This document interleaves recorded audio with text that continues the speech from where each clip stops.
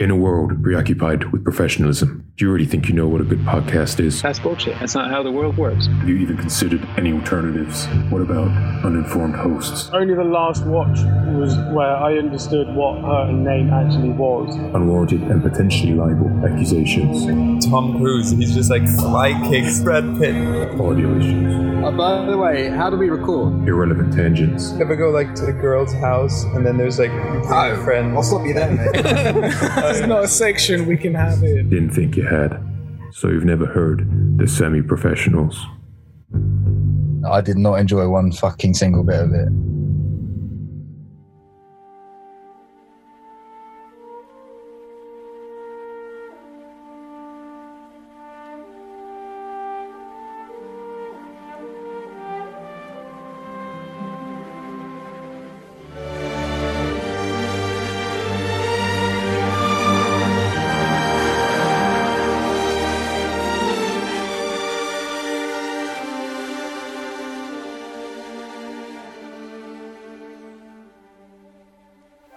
No, my father didn't review films. He was a projectionist at a multiplex. That's what your uncle told you. You didn't hold with your father's ideals. Thought he should have stayed offline and not gotten involved. You recorded with semi-professionals? Yes, I was once a semi, the same as your father. I wish I'd known him. He was the best promo maker in the galaxy, and a cunning reviewer. I understand you've become quite the editor yourself. He was a good friend. Which reminds me, I have something here for you. Your father wanted you to have this when you were old enough, but your uncle wouldn't allow it. He feared you might follow old Odeon on expressing some damn-fooled controversial opinions like your father did. What is it? Your father's microphone. This is a weapon of a semi-professional. Not as clumsy or as random as a camera. An elegant weapon for a more civilized time. For over 1,000 generations, the semi-professionals were guardians of the peace and justice of the Old Republic. Before the dark times. Before the Empire. How did my father die? A young semi named Darth Mortimer, who was a pupil of mine until he turned to evil, helped the Empire hunt down and destroy the semi-professionals. He betrayed and cancelled your father. Now the semi are all but extinct. Mortimer was seduced by the dark side of the podcast. The podcast? Well, the podcast is what gives a semi his power. It's an energy field created by all living things. It surrounds us, penetrates us, and binds the galaxy together.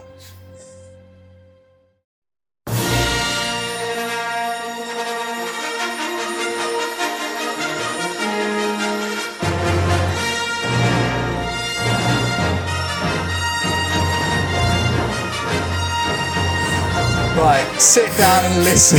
I'm joking. Today is arguably the most important day of my life. I've said that once before, but I really mean it this time.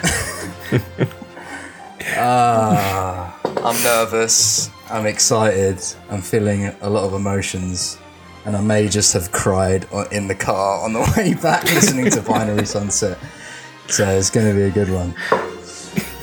Welcome to the Semi-Professionals podcast about episode 4, the first ever Star Wars, which came out in 1977, now called A New Hope. The logline being, with the planet-destroying power of the Death Star, the Empire looks to cement its grip on the galaxy. Meanwhile, farm boy Luke Skywalker rises to face his destiny. What do we think of the logline? Yeah, It's not bad. Yeah, that's good. wouldn't have said farm boy. That's a bit. It's confusing, isn't it? You'd say like, Yeah, I guess. because it's like a space farm, innit? It's like a desert without farm. the context. Yeah. Call it what it is, Matt. What? Is it a moisture farm, Luke? Moisture what are they farm. farming? Moisture, oh, sorry. But that in a logline would be so off-putting. A moisture farmer sounds a bit. A moist Sounds farmer. pervy. It does. Luke the moisture. He's farmed the moisture out of it. Yeah, with his aunt. Directed by George Lucas, written by George Lucas, starring Mark Hamill, Harrison Ford, and Carrie Fisher. R.I.P. DP'd by Gilbert Taylor. That's right. The film won 6 Oscars. Can we guess le budget? Le budget. Budget. Bouget. I'm trying to think back if I heard it in the Yeah, so am I. BTS. I'm gonna. It's very makeshifty from the BTS, right? Very like put together. Third movie. Luke's probably gonna get into all of this. But the first two were... The first one was kind of like a niche, culty success. But I think the second one made like 100 million or something like that. The box office. So... I'm gonna say 12. 12. Oh, that's thrown me. I was not gonna go be anywhere near 12. I was going to say 13. I was gonna say 22, 25. What was Jack I going was to going say? to say 13. 13. I had 13 on my mind. Ah, well, you're close. Nick's closest though, it was 11, which estimated $11 million, which seems low. 11 by million today's standards Republican for what credits. This is Yeah. very good. Prequel boys here. And box office. Yeah, I was gonna say. We'll get to that. Leave it. Box office. Now I do remember some figures flying across the screen. Does this count as playing the game if I think back to the information? Am I guessing the box office if I've just like seen it? I think it's probably better to have an informed guess rather than just plucking numbers out of the air like we do every week. The informedness of it is me looking at the box office. Alright, I could go look at Google. No, right. I'm gonna go on Google now and inform myself. I reckon it's But from memory. yeah. I'm gonna give it a cool 65. Can I do a range? I'll do 70. 70 mil. 70. Oh, maybe Bill. not. After that reaction, I'm going to say... I'm going to say 40. I don't think you watched the I'm right saying docu. 40. I'm going to say 32. oh, because I remember it creeping up to 22 million. That was a headline, and I thought, Yeah. I'm gonna say- Spoiler. ah, shit. 775.8 million. Ah, you motherfucker. Oh, 775. 398,007. to date, Wait, is that how you say it? Million. read out the bid. Dollars. That was like that South African what was government official reading out 1,001,000. 201. Rand. So yeah, so it's 700,000. Is the that best to- part of 800,000? Is that to date? Oh, 1,000. That would be today. Yeah. Yeah. Sorry, million. Sorry. Is that million. Fucking hell. yeah, today? Okay. That's up to Yeah. the 30th of Jan 2021. Okay. I mean, so there's obviously heaps of showings that go on all the Yeah. time. So it's quite difficult to gauge, but obviously it was a massive... I mean, if you've seen the BTS, you see what massive sensation it was in 77. People cite it as the kind of the first blockbuster. Yeah, that's crazy. Arguably after Jaws, but this one was the real mental one where it was like invaded every element of the media, toys, comics, like TV shows covering it, interviews. And before that, it wasn't so commonplace for there to be this media circus around a film. So what we know as now is the blockbuster. This is what started it, basically. Wow. Just absolute like crazy hype, and no one knew it was coming. The crazy story is George Lucas kind of dreamt this up, made it. Everyone thought this was like on set. Everyone thought, "What the fuck is this? What are we making?" That's so funny. They all Chewbacca's walking around. Everyone's just looking like, "What?" are we making doing? fun of him. British crews like not refusing to do overtime, and then when it comes out, it just like blows everything out of the water, which is crazy. Ultimate And I single wish vision. I was there at the time. Like yeah, Ultimate single And dad. the trust to just do it. Got them on the weekend. watch it. Yeah. It's incredible just to have faith. So many people on set, like, surely he must have caught the vibe that people were like, don't know. But to have faith to just follow through with it. That would be the worst on set, wouldn't it? If like a multi-million like budget film and your own crew undermining you and think it's shit while you're like trying to get. Absolutely. And even the actors. Yeah. Because of George's personality, he's quite reserved and quite bookish. And he would just give the same direction behind camera, like very quietly. And all the actors would just wind him up the whole time because they didn't think it was going to be any good either. Yeah. Well, listener, that was Faster and More Intense, wasn't it? That was his thing. Yeah. Faster and More Intense. Yeah, fuck. So, I don't know. Has everyone seen the BTS? Jack, did you see Empire of Dreams? Okay. Well, at least someone hasn't seen it because there'll be stuff to say. But Matt, you saw it, right? Yes. Okay.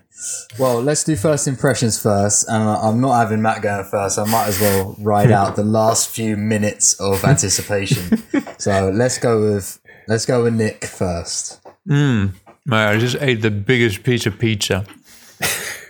Nice. Let's go with Jack first. I'm slightly annoyed because me and Nick had a little bit going on together that we were going to completely slate first impressions just to see you read and just to fuck with Luke and just to see how it would damage you mentally and physically. But then I got a text from Nick about 2 hours ago saying, Abort. Yeah, pretty much. I gushed all over it. Gushed all over Luke. I was like, okay, right, well, that pans the out moisture farmer's back. Yeah. I ploughed the moisture farm all over Luke.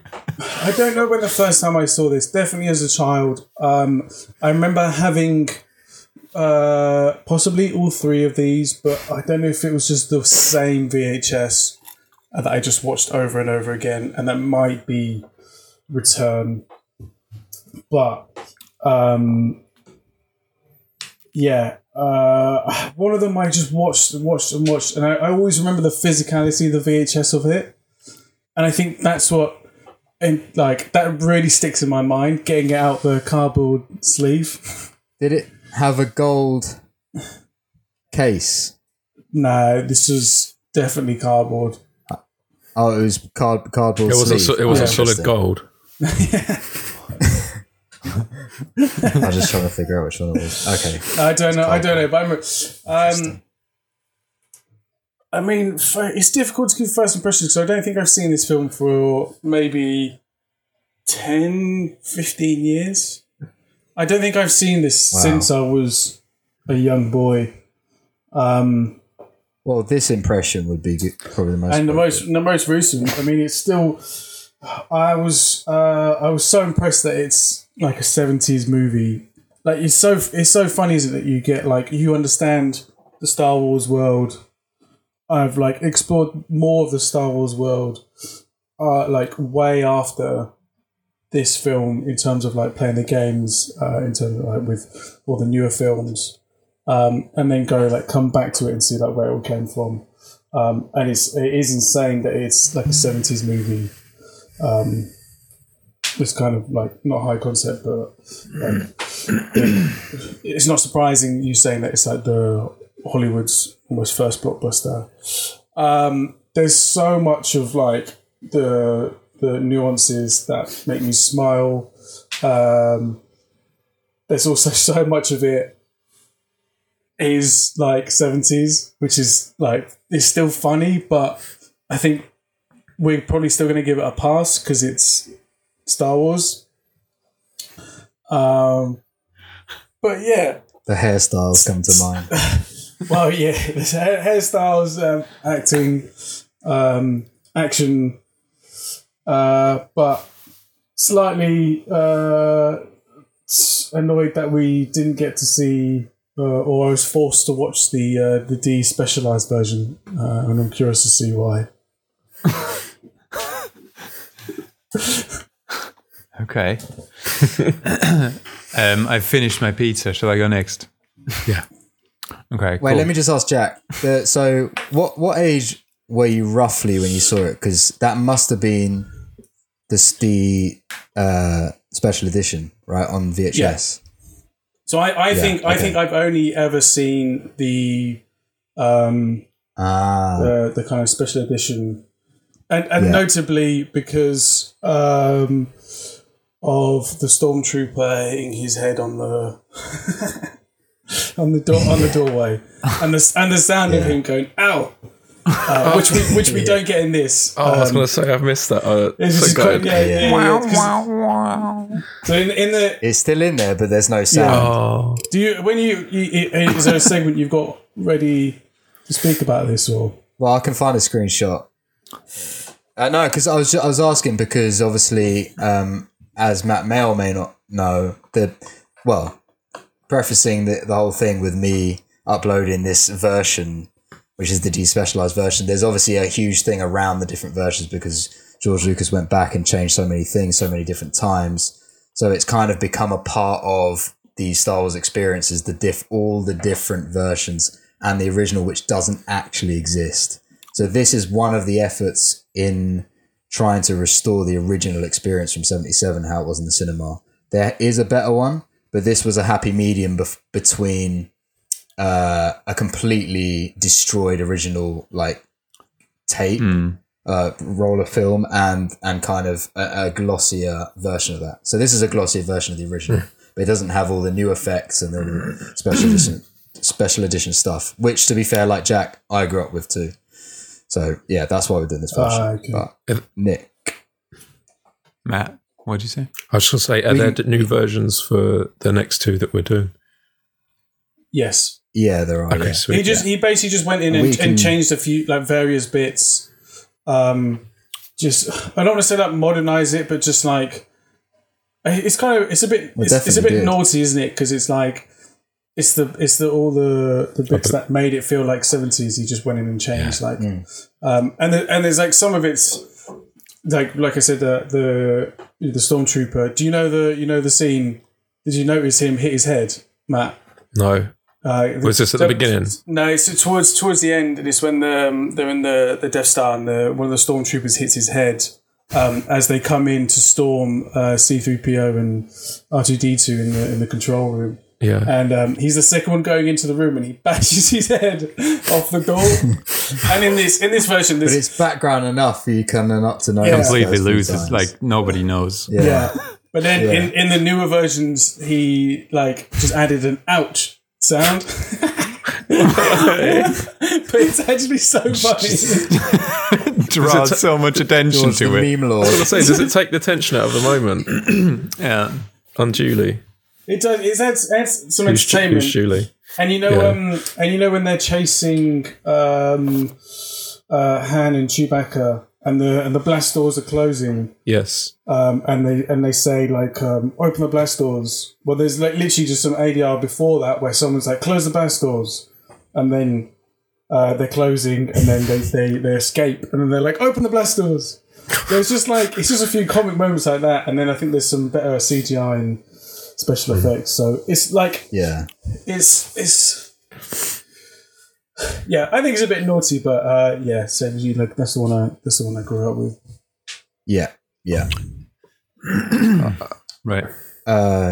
Yeah. Go on then, Nick. Let's have it. Right. Well, as we determined when we did the prequels, I'm not 100% sure when I watched this first, which one of these I watched first. I actually think now that I saw Empire Strikes Back first, because I remember that being on TV, and my mom and my my younger brother, they were somewhere else. They were away for the weekend, and it was just me and my dad at home, and he let me watch all of the movie, and I just got horrendous nightmares from Darth Vader, which I'm not going to get into now.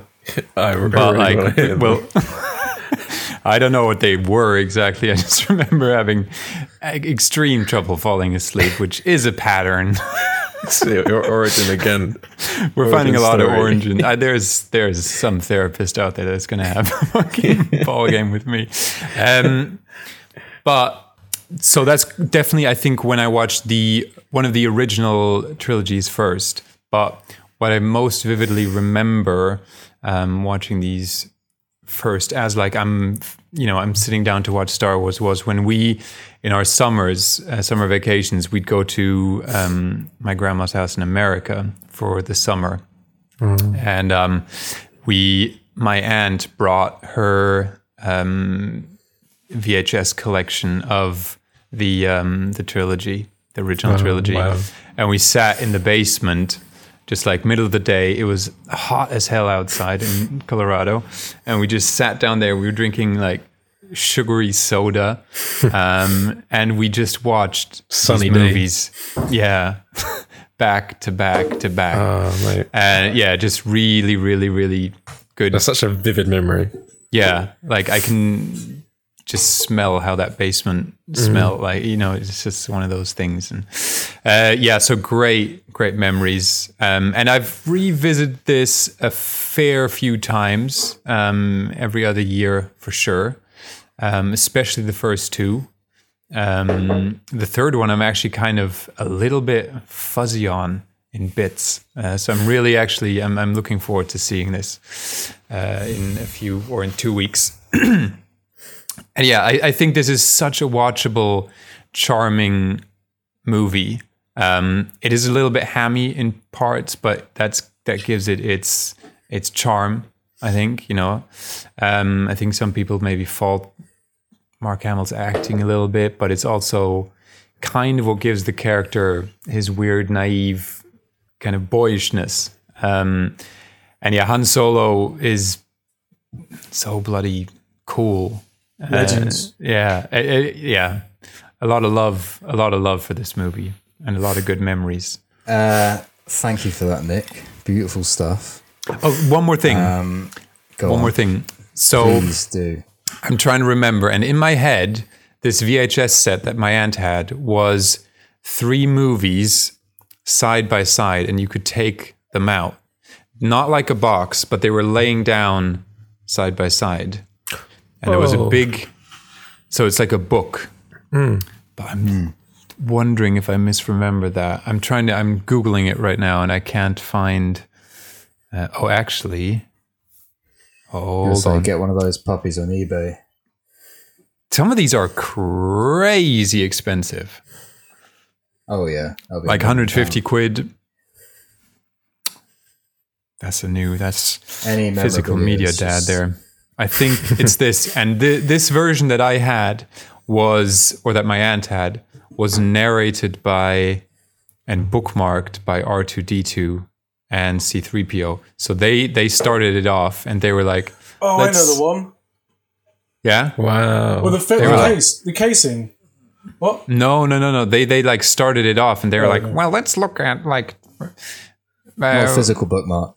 Yeah, something like that. Jack's old school. I'm sure it's... No, wait. Maybe I'm mixing this up now with our VHS we had from... Oh, shit. I'm going to stop talking. I might be mixing things up. But there's definitely...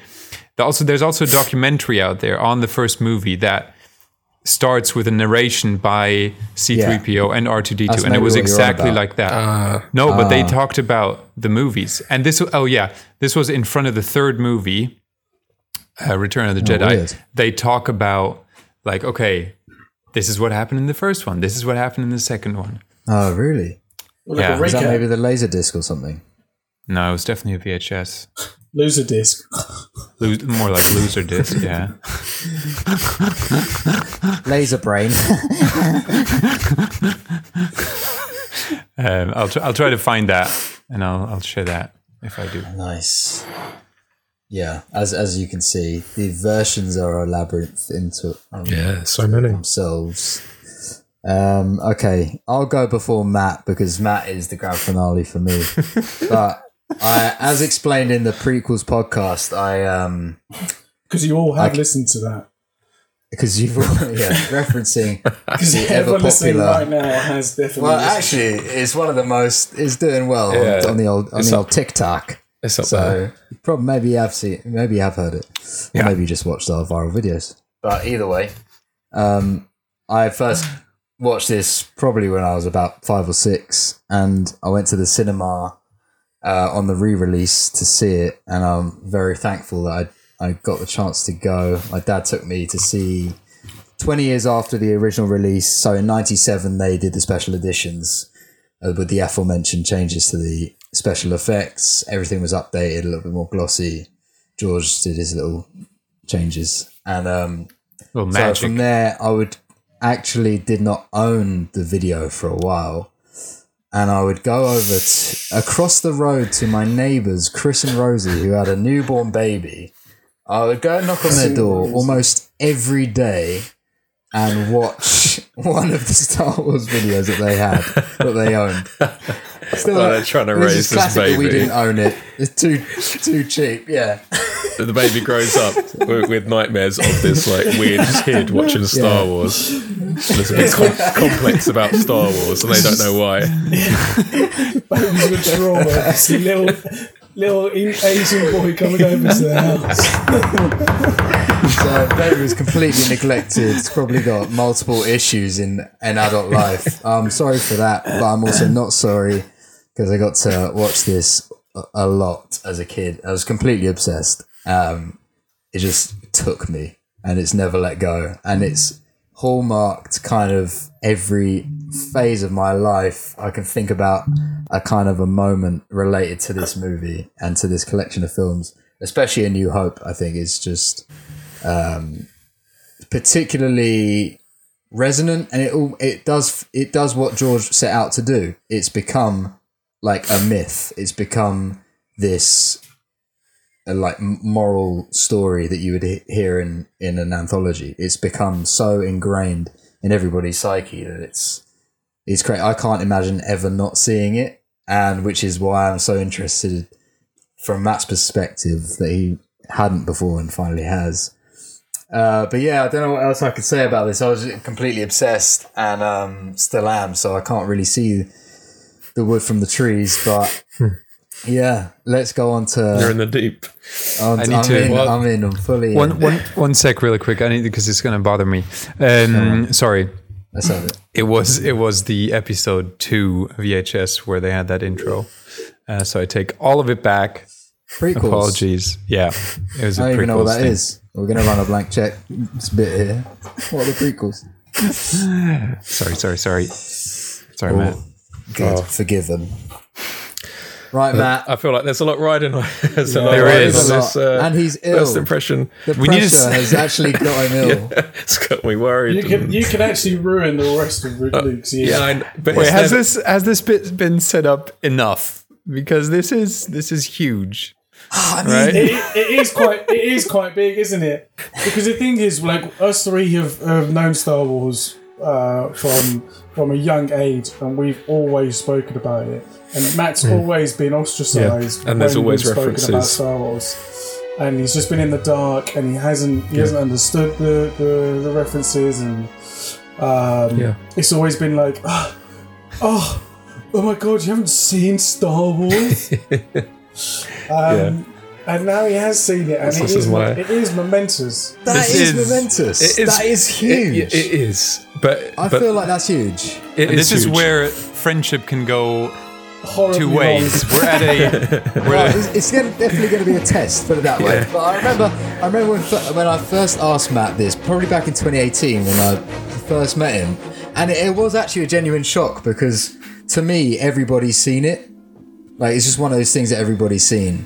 There are other films which I think I struggle to think of another film that probably most assume that you've seen it. Lawrence and Arabia, obviously. Yeah, well, we've all seen that now. I can finally tell people at parties I've seen that. Oh, you haven't seen it? Oh, you go to parties. So yeah, is momentous. So let's say the situation's momentous, but but someone given a first impression of a film could never live up to that hype. I understand, and it will live up to it. Don't worry. Because like, it's also, I think, if I. He's softening the blow here. Something's happening. Oh, wait. Wait, let me just say this as well. Let me say You this. just started sweating more. Guys, I need to get LMC, probably 2.6. I think the other reason it's so like anticipated for me is because me and Matt have always talked about story when we kind of do our screenwriting stuff, and structure wise and kind of how it all fits together and archetypes, and this is the archetypal example of archetypes. Like, this is it. This is folklore written out, reverse engineered from how stories are told. So in a way it encompasses a lot of what me and Matt talk about, and so that for that reason, even more so than just having not seen Star Wars as a cultural thing, it's even more thematically resonant because of that. And that's kind of my feeling from the first. I was like, wow, you'll love it because it's so tight, and it just it works. I feel like you're putting words into Matt's mouth. Yeah, I feel so too. Matt, interesting first impression, Matt. What? All right, let's talk about. No, you told me to set it up. There, I've set it up. Let's go. I love it. That's what I wanted. You asked for the context. There's the context. It is funny because I don't want it to seem like I'm now just echoing you. But Right. I loved it.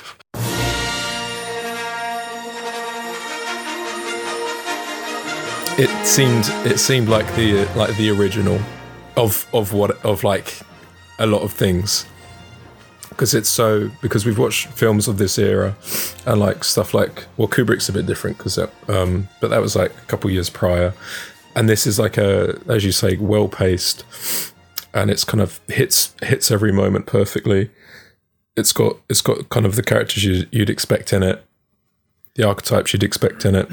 And I think something that stood out, Nick said as well, was like the charm of it. I thought it was extremely charming from like the first scene. Even like I found it kind of like the clunky costumes, and it just seems very like, you can tell that the stormtroopers, they just got like you can see like the folds of their lycra beneath their bit of plastic that they got on their thing. And the rebels, their helmets are like a bit too big. And they're not, and when they're running, they just look kind of like blokes that have never, they don't look like rebels. They're just kind of, but I found that very endearing. And yeah, a lot of fun. And I think where you know the structure of it, stuff like Han Solo coming in at the end, you knew it was coming, but it was still so like satisfying when it happened. And it's like, and you can really see, it's like, oh, that's the last minute, because that's such a thing that's like in every single film now, like that moment where like all's lost, oh, but the mate that turned his back's now come back. That's like, and this just feels like the original thing. And I loved it. I really loved it. Han Solo for me was like, I think he kind of stole it. He really stole it for me. Yeah, I couldn't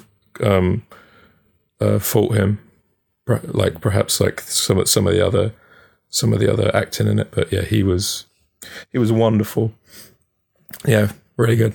A lot of funny moments as well, like stuff that I don't know if I was supposed to love it or not, because it feels so much like a comedy in parts. But we'll get into it. Let's cut you off here. I don't know how you say this is a comedy. No, that sounds great. This is definitely not comedy. This is very serious. Well, that's a weight off my shoulders. Yeah, I so feel you can rest easy.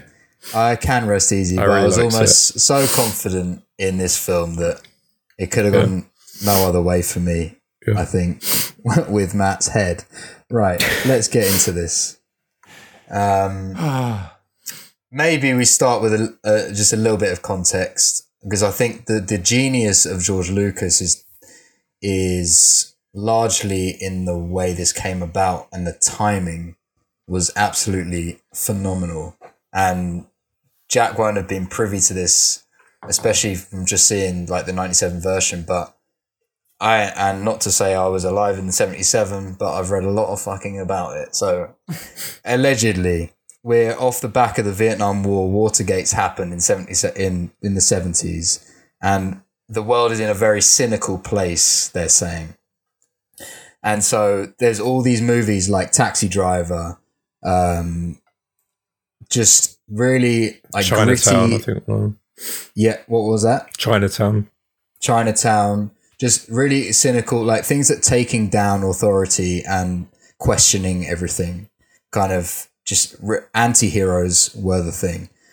And George Lucas thought that the world needed a proper hero back, and an uplifting story for the youth to kind of turn away from the cynical attitude at the time and just bring it back to pure fun.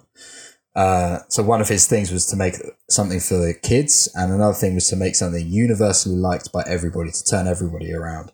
I think that's just an amazing reaction to the zeitgeist at the time. And he just pulled it off in the most crazy way. So ambitious, no? Yeah. And has to to do know something where you think that this is going to be incredible for kids and for adults. That how does that work? Yeah, and how to be aware that what the antidote is to something in the culture. So being able to step outside the culture that you're in and think what it needs, what's its opposite. It's so hard to do while you're in the culture. Very true. Yeah. Even and it would have been easier back then because things maybe were a bit more simple. And as history goes on, we find ourselves in a more complicated world. So it's obviously hard to do now, but even then it would have been so difficult, as Matt says, to remove yourself from that and kind of analyze it from top down. And he managed to do so. And one of his major references were kind of things like Buck Rogers and Flash Gordon, which were TV serials.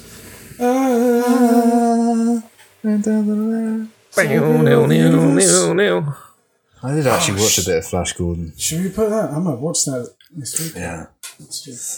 And TV was quite crummy back then, wasn't it? It was seen as quite lowly. Yeah, so it was like really hammy, which is why it was able to run in a cynical age. TV those things were looked at as like, oh, that's the escape, that's the fantasy on TV, that's like the kind of lowbrow stuff that people watch. And he said that the producers were saying at the time it was a really hard pitch because the most successful sci-fi film in that period was 2001: A Space Odyssey, which obviously was a massive cult success but was not a financial success. So it was a massive uphill battle to sell this as as a sci-fi film for sci-fi fantasy. And they did what they did. Do you know if he tried to mainly sell this as a sci-fi or as a fantasy movie? He said himself that it's more fantasy than science fiction, which everybody obviously agrees with. That's just kind of a fact. Yeah. But yeah, so anyway, to get back to you do talk like a real Star Wars nerd. I'm a historian. Jack, step outside of this podcast to look at Luke objectively for a second. Yeah, you do talk like. How do you not know this? I know, but I was really surprised you didn't know this was my trilogy. I do know this, but this is like a TED talk. Have you seen his t-shirts? This is Luke's seminar on talks. Literally, and it's funny you talk about this. Talks. You talk about it as fact. There's no doubt about it. There's no doubt in your mind that these things are fact. Yeah. And that morning he had eggs for breakfast, and that's just what happened. Took an emotional shit. Let me emotional dumb. Emotional dumb. That's the stuff. I got it. Well, too literal.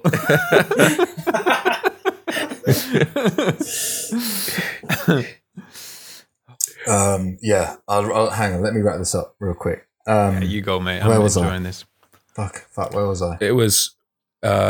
He was supposed to say, so how are you going to pitch? So the way he went about the writing it and constructing the plot was just insanity, because he took kind of inspiration so literal that he went to the guy that literally wrote the book on archetypes. So Joseph Campbell had the Hero with 1,000 Faces book out for probably quite a while before then, and George Lucas just goes straight to the source, like rings him up. That's and mental, just isn't helps him. Yeah, just asks for help on how to do it.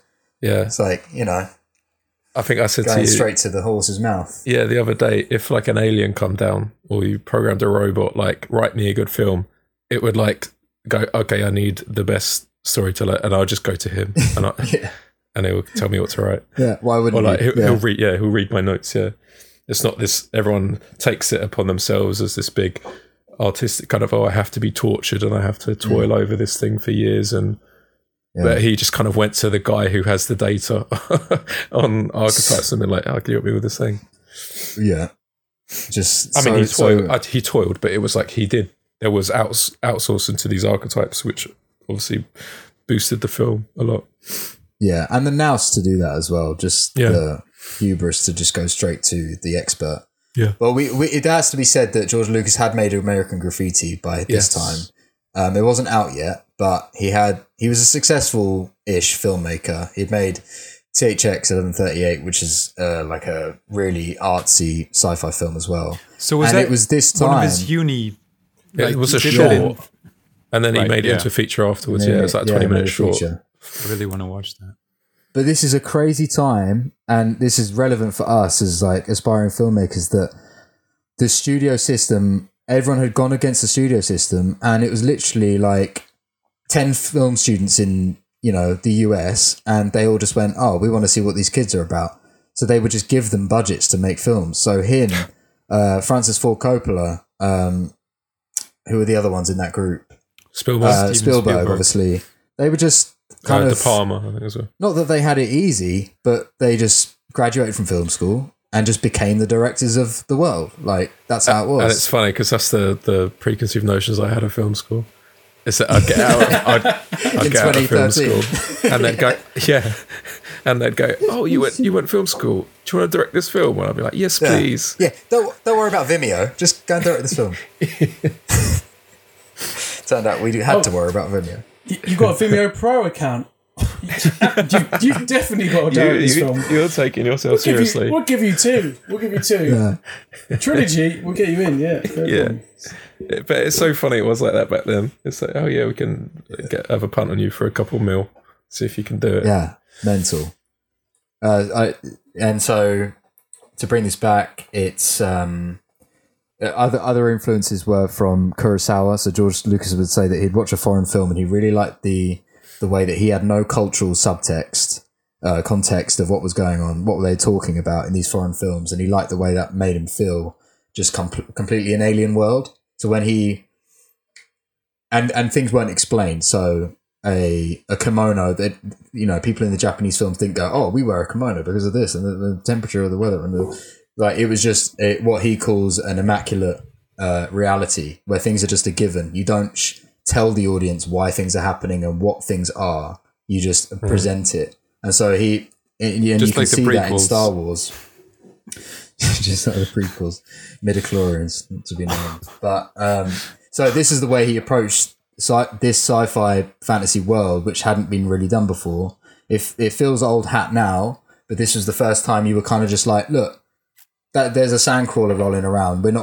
No one's gonna expose in dialogue what it is or what it's for. You accept it, and it makes it so much more believable. It's a sandcrawler. And so that kind of brings us up to date. He then released this, and it just went fucking skyrocketed, and was doubted many times during the process. But incredible achievement. Even after the screening to Spielberg and De Palma and all that, and it went terribly. Yeah, I find that so funny and heartbreaking. That's the worst thing that can. It's like, is that in the BTS? I mean, the documentary thing. He tests like some of the. It was still like placement kind of sounds. It's lacking all the VFXy stuff as well. No, they hadn't finished the stuff with ILM. Yeah, and the music weren't really there. It was all temp and all that. And then Spielberg loved it. De Palma, what did he say? It was nonsense. He was like, "This is nonsense."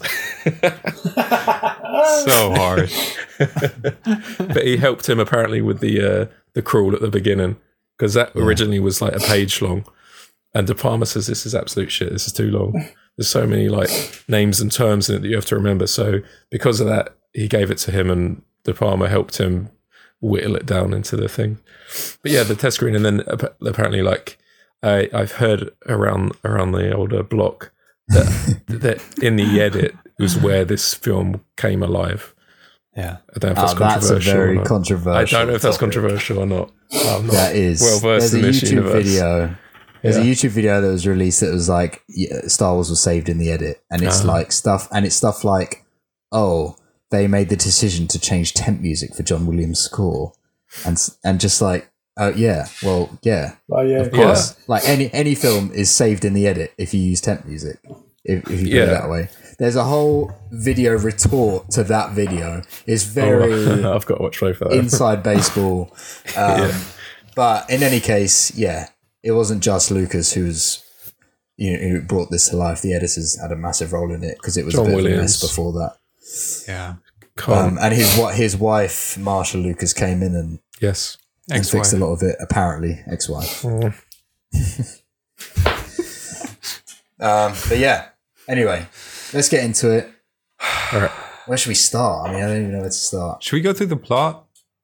Yeah, okay. Let's do that. All right. So, open up on a very iconic shot. Literally, exterior space. Exterior space, question mark, because we don't know if it's day or night because of space. That's not. Matt, did you remember? Because we obviously watched the prequels a few months ago. Do you remember the opening always being the same? Oh, what, it goes on a thing and it's then comes down. Crawl and then planet, spaceship. See, I didn't remember that I didn't remember. Oh, mate, ring theory. Is that the ring theory, Luke? Sorry, that will definitely not be the last time I bring them up. But can you imagine being in a movie audience and those opening images, just that battle in space, you see something flying off into the distance and it looks so what we think space probably looks like, right? So realistic. I can't imagine how much that must have blown people's minds. How it's like straight out of the gate. It's like a space battle, because there's been no space battles before then, is there? Like in this scale of magnitude. I don't know. There's been flight, like Space Odyssey obviously looked spectacular, but there was no like warfare in space. It was ships and I think a lot of that, like me imagining the people's experience back then, a lot of that is set into my kind of opinion of the film, weirdly. Mm-hmm. I go, I watch it and a lot of my head is going, imagine if it was 77 and you just went in the cinema blind, you didn't know what you were going into, and then this fucking happened. That blows my mind. I was watching there are recorded reactions with audio from the cinemas in 77 on YouTube. Oh, I've got to listen to them. And it just gives me Goosebumps. Fucking chills. It's crazy. Please dig those up and share them in our chat. Yeah, it's mental. Have you guys ever had an experience in a cinema where you're like, an ultimate experience? What was it in? Terminator Salvation. I was so drunk. I was paralytic. Me and my mate, absolutely paralytic. And also we got in late, and the only seats that are available were the ones right at the front of the screen. And we were sat there like. That is such a romantic image. And that's what people must have felt. And the music was so loud. Just like the loudest I've ever heard in the cinema. And then we were just so drunk as well, watching Terminator Salvation like this close. I was like, what? So drunk. Such a shit film as well. I've had three of them are actually Nolan. I don't know if it's because it's fairly recent. Tenet. First was Dark Knight. When the classic the hit me bit when he was on the road. Inception. I remember when the hotel, the corridor was turning, and I turned to my mate, and Levitt was now like kind of crawling and like kind of walking now on the ceiling/wall. And I went to my mate. I turned to him and was just like, "Oh, this is good." Well, this is cinema history. Remember this. We're sitting in history. But it was funny because that moment hit us both at the same time, and it was really strange because it was like, wow. Yeah. And then Interstellar, Right. the bloody the cat. This, I think I had this same look moment, but with my brother. When he's driving away from the farmhouse and the countdown to the launch starts as he's driving off, and he's crying in the car his daughter runs out, and I'm just like sinking goosebumps. Yeah, and also Dune, I thought. Yeah, Dune. I had a lot of moments in Dune where I was like, wow, this is something big. Yeah. I was really distracted. I watched that again the other day. Does that hold up? Does it hold up from 5 months ago? Next. Does it hold up from November 2021? It's sad, but it's true because everything moves so quick now. Bloody world's moving a million miles an hour. That's true. I'm ashamed to admit this, but I did have that with Avatar. I watched that in 3D. I watched it in 3D in like a really packed cinema, and I was like, I'm so immersed in this world. And for the listener, the Avatar 2 trailer just came. It's like good week for you then. Dog shit. Were you all about the environment after that as well? Yeah. I was all about the environment. I rewatched your love affair with the activism. God, I love the planet and the green environment. Did you just imagine that you were like one of those blue people just kind of frolicking? I did not know. It was more the immersiveness of the world and the little fairy dusty bits. But yeah, rewatched it. Not great. We can move on. Luke, have you had Anyway, any, let's stop talking about James Cameron. Have you had any goosebump moments in cinema where you're like, I think Dune was big. Yeah. That really felt like, and we covered it, but that felt like, oh, this is something new. Yeah, this is tapped into something here. Also, I think with Dune, it's like it's a world. The month. Dune. I hate saying June so much because you have to go Dune. Dune. Otherwise, it sounds like June, no matter how you try and skirt around it. So there you go. Dune. Nice. Dune. Classic. I think joke. I can help you with that Dune situation. What are you saying? Is it Dune? June?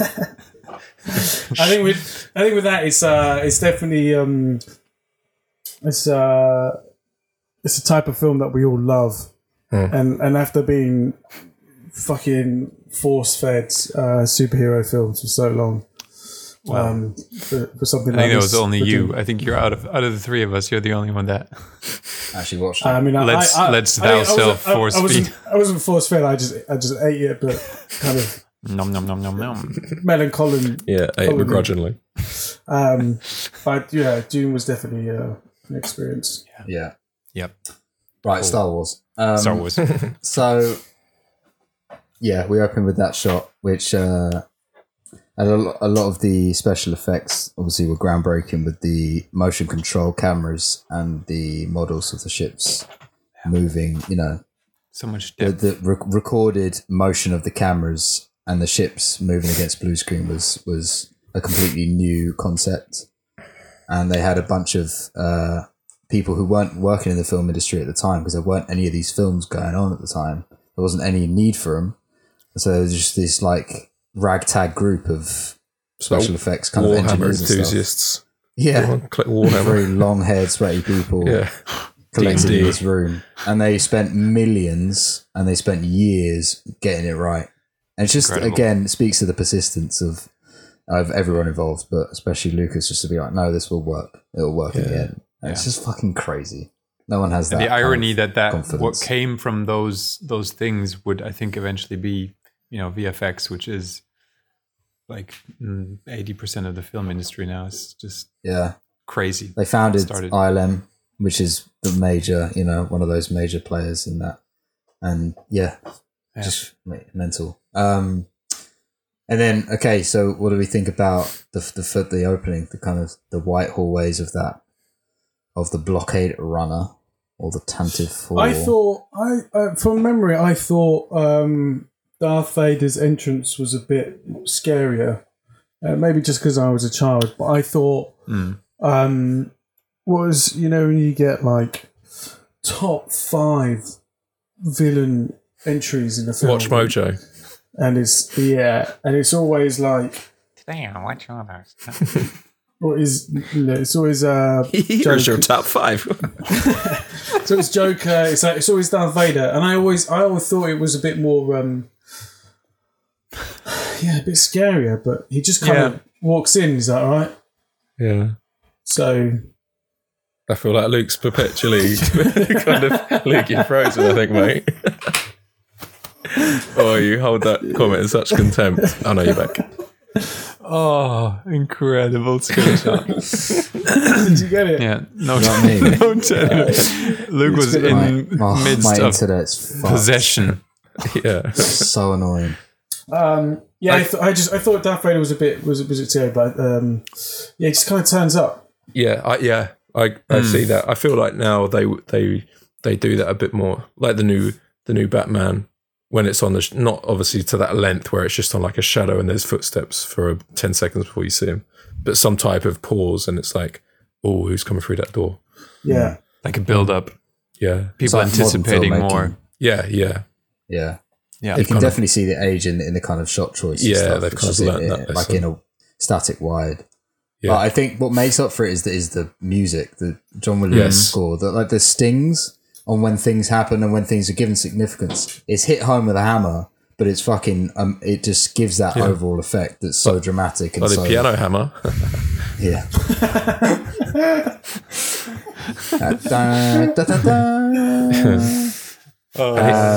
And he takes and apparently, in the cinema, when he walks in, people actually hissed and booed like it was the pantomime. Oh, because they already knew it was a baddie because it's all those That's comics what and all kind that of stuff. age we're talking about. Milanese opera.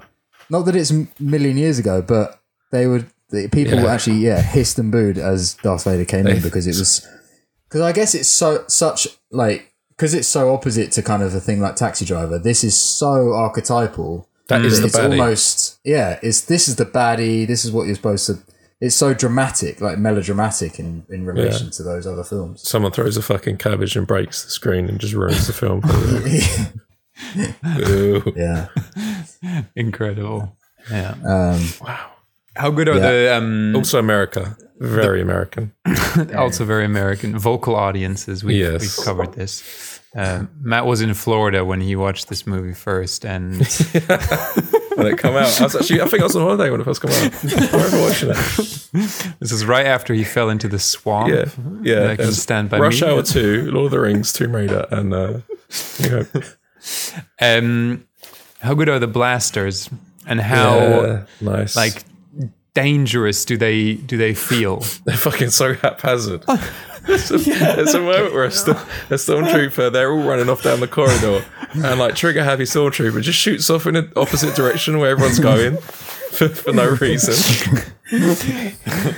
I just love the sparks and the smoke that, like, it feels like everyone's they would fuck you up if you get hit by that.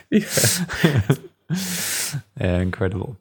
And then, like, I don't know if for me, one of the shots that stands out in that opening sequence is the shot down the hallway of Leia leaning over, giving R2 the plans. Iconic. Yeah. That shot, to me, is just instilled with so much mystery.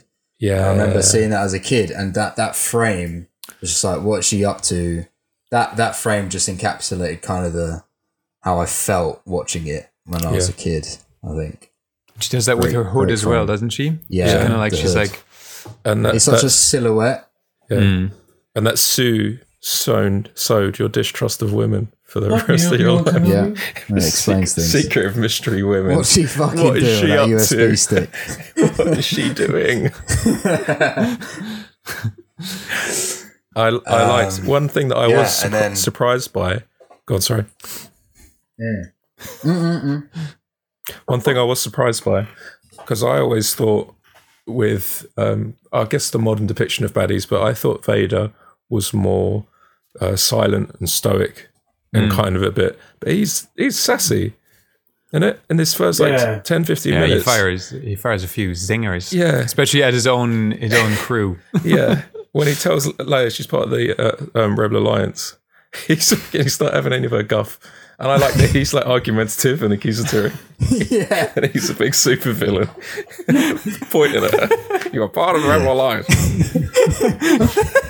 Like a headmaster. Yeah. I imagined him to be just kind of silent and give a little word or two and then kind of... That's really interesting, though, because I think that's what the concept of what Vader is now is very different to what George had in mind back then. Because in this film, he's like the lackey. He's Tarkin is the main villain. He's got bosses. Yeah. And I think people now look at Vader and he's just so happened to become this ultimate villain. But I think the way George Lucas was looking at it was like he's this tormented kind of second in command guy. Yeah. And as you say, he's like having conversations about the optics of what he's about to do with his commanders. Yeah. Like that's what I really thought about in this viewing. Like the guy is going, "We can't do this. This is going to look really bad on the with the rest of the world." It's like, should I do this? And Vader's like, "Nah, don't worry about it. It'll be all right." Yeah. It's fucking optics, okay?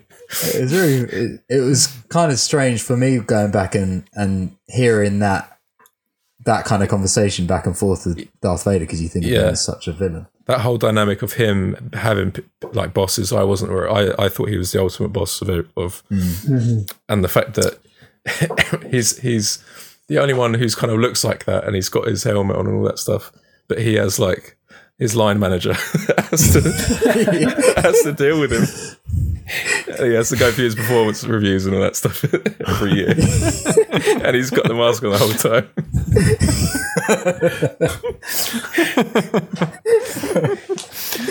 With constructive criticism. He's completely stoic. Yeah. See your own reflection in his eyes. Just feeling awkward. So this year you done really well with efficiency. I think the main thing we're looking at. Yeah. What do you mean? I think the quarterly results speak for themselves. And then I guess a major talking point from this whole beginning is the decision to make it from the droid's perspective. I don't know if you were surprised by that, Matt, because obviously we've all seen it so many times. It's difficult to imagine it any other way. But in terms of like being with them for such a long, like you're with them and then going around the desert for a long time. Because to me, that would be what surprises me about it the most if I hadn't seen it. Yeah, I was surprised. I think like the comedic duo perspective B story was because that's trodden in like modern stuff. But I think the thing that surprised me about them two was the choice or kind of the boldness to have a robot that can talk and is quite funny, but the other one that just beeps. But he's actually like the noises that he makes, you do know what he's thinking and saying. And he feels emotion, and you know what emotions it's feeling, and it's a robot. I thought that was like quite bold to have done so long ago. Yeah. And he got the inspiration from to use the perspective of the two meager characters in this big bad universe from Japanese cinema, from Kurosawa, which we covered Ran, but he did this in The Hidden Fortress. He's used two peasants, like the perspective of a war from two peasants. Yeah. Cool. So it's very easy for an audience to engage. Yeah. I need a piss. Continue. Yeah. That's a good way in, isn't it? To go with the yeah. And then they so they have the plans. R2 kind of knows by himself where you get the feeling that he kind of knows where he has to go, right? Like almost. He's quite cheeky with it because he kind of doesn't want, because he's not willing to, when they eventually get to Luke, he doesn't want to give it up. Like he knows what he's carrying. Yeah, he's very much entrusted with something quite special, and you get the feeling that he knows that, and he needs to get this stuff to Obi-Wan at the end. No, right? Yep. So they escape on the little pod. They're on the escape pod, And they don't fire at the pod because there's no life forms on them. Very good. Which Family Guy has definitely spoofed a few times, I think. Jack, what's the line? Shit. Do you know what? So much of this film I was watching and being like, I know the line from Family Guy. I know what comes next. Something like, what are we getting paid by the laser here? Or yes. They land on Tatooine, or they crash land on Tatooine. Yep. And we're with them. They break up, right? Yes. One goes this way, and then the other one goes that way. Yeah, they have a tiff. Well, quick note. I do love the shimmer on him. He does shimmer, doesn't he, in the sun? Yeah, very shiny, and it's like rainbowy. I love that. See, I've not noticed that. Matt said this to me the other day. One of the things I've kind of... It's like a multicolour shimmer. Yeah, that's true. It's really cool. He's pure diamond. Yeah. Pure diamond. Can you imagine how hot that must have been to shoot that in BTS was Morocco awful. In a metal, like, reflective... You're in a kettle, aren't you? And your own sweat is the water that's boiling inside of it. Yeah. It's insane. Nuts. Absolutely insane. It's always the films like these that have tumultuous productions, though, that almost adds to the romance of it, don't you find? Yeah. Like, there's the stories... If they didn't have the stories like that, of being like, oh, it was a fucking nightmare, but then when it came out, it was amazing. Yeah. It's just not Christian Bale on Terminator Salvation, that was a nightmare. Yeah, exactly. And then they meet up again in the... there's the... So obviously they get picked up by so what are they, sand people? Are they called sand people? And those are No, Jawas. those are Jawas. Oh, what's sand people? Sand people are That's also known as seal Tusken person. Raiders. Tusken Raiders. Okay, so these little guys are called who? Jawas. They get picked up by the Jawas. Oh, there's a lovely shot where R2-D2 looks down and there's like rocks, a wall of rocks either side, and then one of them pokes his head out, and it's like a little speck in center frame in the back. Spooky. And it's weird because it's just desert, which we've seen so many times. You may have said this when I was out, but just putting R2-D2 in that canyon, just makes it another world immediately. Yes, somehow, even though it's just a location. It's all it is. Like, we could probably find something like that in England somewhere. Just go down to Cheddar Gorge and put a fucking blue robot in it. You would never think that it would just transform and become this iconic visual. Yeah. And they do that later as well. We'll get to it, but like the Rebel base, I think, has a similar vibe. You know, it's a forest with some old Mayan ruins in it, but it becomes so otherworldly. I love it. Yeah, it's so good. Very cool. One of my favorite things is the noise R2 makes when he goes down. It's almost like the fucking that final kind of kind of thing that he goes down. Matt, did you see all the Ben Burt sound design stuff in the BTS? Very good. I'm hoping for more because I stopped it at the minute mark that was advised. I saw bits of it and I thought that's fucking cool. There was like an electric wire. Oh, the electric wire. Oh, that's cool. Yeah. So he's cited as like one of the geniuses behind this whole thing. What it really brings to life is in the sound design, and it had never really been done before. George Lucas basically said, "Go out and find some natural organic stuff in the world, so we believe that it's a world." Yeah. And he just said, "Do you want me to do a sound for everything?" And he was like, "Yeah, go on then." And he just did the whole experimental. Yeah, so it just builds this. Yeah, anyway. That's such a trip. What a weird job. It's just making sound. That's really cool. Smacking wires. The stories he has of like just coming across different sounds, like brushing up against a telephone wire, like on a holiday or something, and it just, and be going, getting your fucking Tascam out. So anyway, they get picked up by the sandcrawler. Yep. One of my favourite things in general, this miniature which looks massive. Yeah, massive. Yeah, incredible. It's so... Gets sucked up. Or is that a magnet? It always reminded me of those don't know what they're called, but those huge excavators that they use to Okay, excavate like those huge quarries. Like a quarry, yeah. Yeah. Just those, such the wheel is like machine. a story high. Yeah, so cool. And especially because they're so small, you're like, oh, I wonder what's inside of this whole thing. Do they live in there? Do they have their little like kitchens? Quarters, and you're just like, damn, that's a whole little microcosm just because that's their world.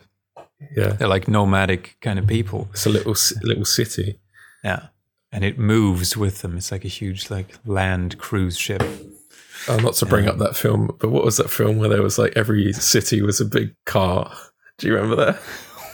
It was like, it was like there was like England was this giant vehicle. Oh shit! You remember? I've seen it. It had Jack saw it in cinema drunk. Of course he has.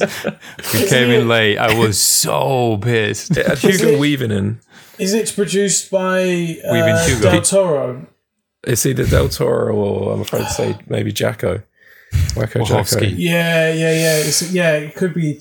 Yeah, it's called Massive. It's like Massive City or something, or Massive. It's like some weird. Anyway, no, there's a better name than that. Okay. Oh, do you mean Howl's Moving Castle? fucking Mortal Engines? Yes, Mortal That's Engines. Peter Jackson. Is it? Yeah, that's Wacko Jacko. That's Wacko Jacko. Oh, mate. You've seen it as well, then? Never seen that. No. That It's takes a so lot for me to bad. not watch a Peter Jackson movie. It's so bad. Lord knows I love the Lovely Bones. Anyway, What do you think? I got your reference, Matt. Thank you. It's an interesting decision to have them split up and reunite kind of like immediately afterwards, no? Like, why do you think that they did that? To make sure that, like, make it clear that R2's got his real own mission that he's got to follow? Yeah, I mean, maybe to give them both autonomy, bit of conflict, and they've got to end up where they're going to be. If they landed and found Luke by themselves just walking there, that would be like, well, it's a fucking planet. How are they going to roll there in a day? So they need to be taken there or by someone. And sets up the infrastructure. It's like a conflicty way of being taken there. To droids that get washed up or whatever. And I guess just increases the danger on one droid that's not a pair. Yeah, you're right. And you're a tool. You're right. That's kind of like you're just a device that people are using. Hey, come on, you old Jawa. You're a bloody tool. You're a bloody tool. You're a device that gets used by the humans, but they used to have more kind of character. And they end up with Luke. We meet Luke. We see Luke for the first time. Now, they're a really interesting thing. Yeah. Well, you know this already, but Jack, you might not. Isn't the first in the original. Luke had an actual intro, like an opener, didn't he? He was introduced differently in the original film. It was not in the original. Oh. Shit. Well, in the script, like they shot alternate. It's on. There's deleted like scenes on YouTube, scene. but it was never used in the theatrical. Sorry. I mean, original. Is that what you meant? Yeah. The intention was that him shot. It was introduced kind of. Because it's not like a here's our hero kind of opening. Not. It's kind of middle of a scene. He's here, and then he gets his shot when he's up there or standing with when Aunt Beru saved by Williams. Luke. Saved by his score. That little theme kind of just helps us think, oh yeah, this is our guy, this is our fella. Right. Otherwise, it would have just been like he's just gonna go see his aunt. I didn't remember him appearing this much as a loser. Slating him. Right. What do you mean? Even though that's all the internet talks about. Yeah. Sorry, mate, I'm not on all the Star Wars forums. Well, I am. I didn't remember him being this, like, scrawny farm boy. Just kind of cowgirl. Quite pathetic. That's reverse cowgirl. What does he say? Wait, he's like, Let's go down to the Tashi station to get some power converter. Yeah, it's so bad. The line delivery is insanity. He's so whiny. Oh, this is so hacky right now. We are the hacky Star Wars podcast. It is so hacky. Yeah, but That's so This is like unfair. 80s comedy. And then when he's like with the droids, and he's playing with like this one's got a bad motivator. he's playing with a toy spaceship, and he's like, psh, Yeah, I picked up on that for the first time now. That he's kind of like Same. That's a bit young. because how old is he supposed to be? I mean, he's 12. at least He looks 16 or playing something. 24, Like that. and occasionally 9. He was fucking between the spaceship. age of 12 and 45. Yeah, 12 and 45. Yeah, I still do that with my Hot Wheels on the desk. Do you? he's got a fucking potty in his room, shitting, take emotional dump. And then even Baru, I got a wipe. he's like, you got to do your chores, and Yeah, you still got I to do think another he's meant to season. be all this like time. 15, 16. got a wipe. Yeah, Is he? teenager, and he. Yeah. I think that's like his maybe the acting range of Mark Hamill wasn't that big. Maybe I think that's why he speaks that way in those opening. He speaks like a little bossy, Yeah, puberty-ridden teenager. It's like, yeah. He's riddled. With It doesn't help puberty. that everyone in the 70s already looks 15 years older than they are. Like bloody Leia was 19 in real life. No Yeah, way. She looks 30. So young, yeah. She had a hard Yeah, 19 she years. R.I.P. All right. real life as well. Yeah. And then we meet the aunt and uncle, and Luke's hanging out with the droids, and we see the message. The fucking oil bath, that was cool, being lowered into that. Yeah. Nice little He's touch. literally dipped into it. Yeah, he didn't get his head wet. He's like, oh, this is going to be the best oil bath that I have ever had. Oh, I'm back out.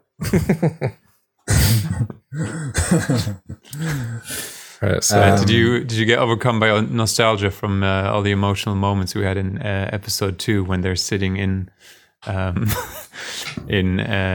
Owen and Aunt Beru's kitchen? And I love that's how the way you think about that is looking back at the prequels. I'm seeing this from Looking back at 2001. I'm seeing this from Matt's eyes. I did 'cause get emotional, yes. Yeah. Oh my Yeah, god, Matt, this just is to be where clear, Klieg That kitchen Mars. surface. Matt, you've remembered every single niche moment of Star Wars so far. Yeah, just so you can the reference prequels. back to them all. Yeah. Yeah. Oh, I've still got the same I colander. have no choice. Yeah.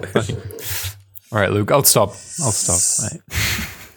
Yeah, let's whip through this. All right. The Hologram. people thought the hologram was a real hologram. It's a pretty good effect. Yeah, I like this because it's kind of it's shitty looking, but you think it would be. You know what I mean? It's not crisp, and it's so I did. it's so I believable. I actually watched it and thought, did they actually film her do that little action piece from like 4 or 5 different camera angles, or is it just flipped in post? No, they did that. There's a shot where they're really far away Sick. from wide shots of that. Because that's what I did appreciate about that was like every time the camera changed in that scene or wherever the hologram appears, you see it from that different angle. Yeah. And I thought, wow, that's cool. Wow. Yeah. Then we have the legendary scene where he has that conversation with aunt and uncle, not going anywhere, and then binary sunset. It's the sunset, the classic. Pow. So, Matt, weather report. Let's have it. Oh, this bit. No, I didn't get a weather report on this moment. It Give was it a few more watches. Yeah, it was emotional. I got it. I was like, I really love the theme, the song. The track is. And this was the bit where George Lucas was like, the entire world will be able to relate to this story, that feeling. Yeah, I'm stuck here in this boring little town somewhere in middle America, and there's something bigger out there. Like, so relatable, cool. no? Bam. Yeah. That's it. That's the pitch, isn't it? Yeah, exactly. Very cool. Yeah. And then he tends to the droids some more. He takes off R2's. He takes off the little. What's it called? Bolt. Restrictor bolt, restraining bolt. We also have from the hologram. Ben Kenobi. What if it means? What if it means Ben Kenobi? Old Ben Kenobi. Couldn't be the same guy. He does clarify later. Is he maybe a relative of yours? Yeah. we see that R2 goes missing, and then one of my favourite things is we get introduced to the Sand People, the Tusken Raiders, and the Banthas are the creatures they ride on, and that is an elephant dressed in a costume. Yeah, I saw its feet, and I looked at Laura, and I was like, "That elephant's had a fucking tough couple of weeks." Elephant did not survive. Make it back to the herd. It didn't. In Tunisia, fucking leather on it. Yeah, how's it getting out? I saw its feet. I was like, "Oh no, it's real." They've done it. Shit, I need to find this. So charming. Yeah. you can see the suffering on screen. Big lipped mammothy kind of creature. Cool looking thing. Oh. Yeah. There's a band. Yeah, that's a real elephant. And then we find Obi-Wan. Yeah, or old Ben. Firstly, he scares the Sand People off with a wobble. The real with a neat yell. Yeah. Yes. Yeah. I don't. Not What's a massive that yell? fan of that. He imitates them. There's a few different. Like some people think it's a real yell, or some people credit it to him using his force. Right. I think it's a force yell. Yeah, it's definitely a force yell. It's one of those traits that they've got in the Force that it's only used once and is never repeated ever again. Yeah, like sprinting. Have you heard the one in the latest version? How they George Lucas made the scream exponentially more like so dramatic. What's the last one? It's like it's like an insane scream. Yeah. And then he's walking towards them like he's been on a night out. He's just coming in. He's just coming in the next morning. Staggering in. Jack, I'm going to the cinema. He's going to wait to see Terminator Salvation. Yeah. And then he meets R2-D2. Hello there. Come here, my little friend. Don't be afraid. Yeah, and then it takes him back to his little place, his little igloo, and explains the whole thing. This scene is pretty fucking seminal. Yeah. 60 then. He just really sets up the whole thing. This is the big exposition scene, and luckily they give it to the best actor in the picture. That's very good. Yeah, that's very clever. And he fucking delivers it so well. Yeah. To the exposition about the Force, and that you need someone to be able. You can't kind of stumble your way through that. Yeah. And I love the. I think that's earlier, right? Where he's like, "Do you know like Obi-Wan Kenobi?" And he's got like a little. He's like, kind of charming, and he does a little joke where he's like, "Well, he's not dead, not yet." You know, like I really like very that. Good. It makes him so. Just interrupt, Nick. Nice. You've gone quite quiet. Do anyone else notice that? Yeah, someone did go quiet. I thought. Wait. I thought it was me when I leant over and come back. It was quiet. I thought it was my sound. Hello. Yeah, you're better. Yeah, that's better. Very good. And we're back. Check your timeline, because when I do that, it 3, fucking 3, stops. 2, 1. You're back in the room. No, I can see it. I can see it from here. You're under. Look in the eyes. Not around there. It's not around there. Look in the eyes. You did not. I repeat, you did not see me back into your car. We're back. I don't know what happened, but we're back. Thanks for pointing out. But yeah, I really like that he's got a little humor. To him. Yeah. So in his eye. So human. You know, he's the nicest guy we've met. So humoring. Interesting, actually. Interesting that the Obi-Wan Kenobi series is coming out soon, which will investigate that space in time. I'll be out by the time this drops. Not sure how interested I am. We'll find out. All about the nights out he had.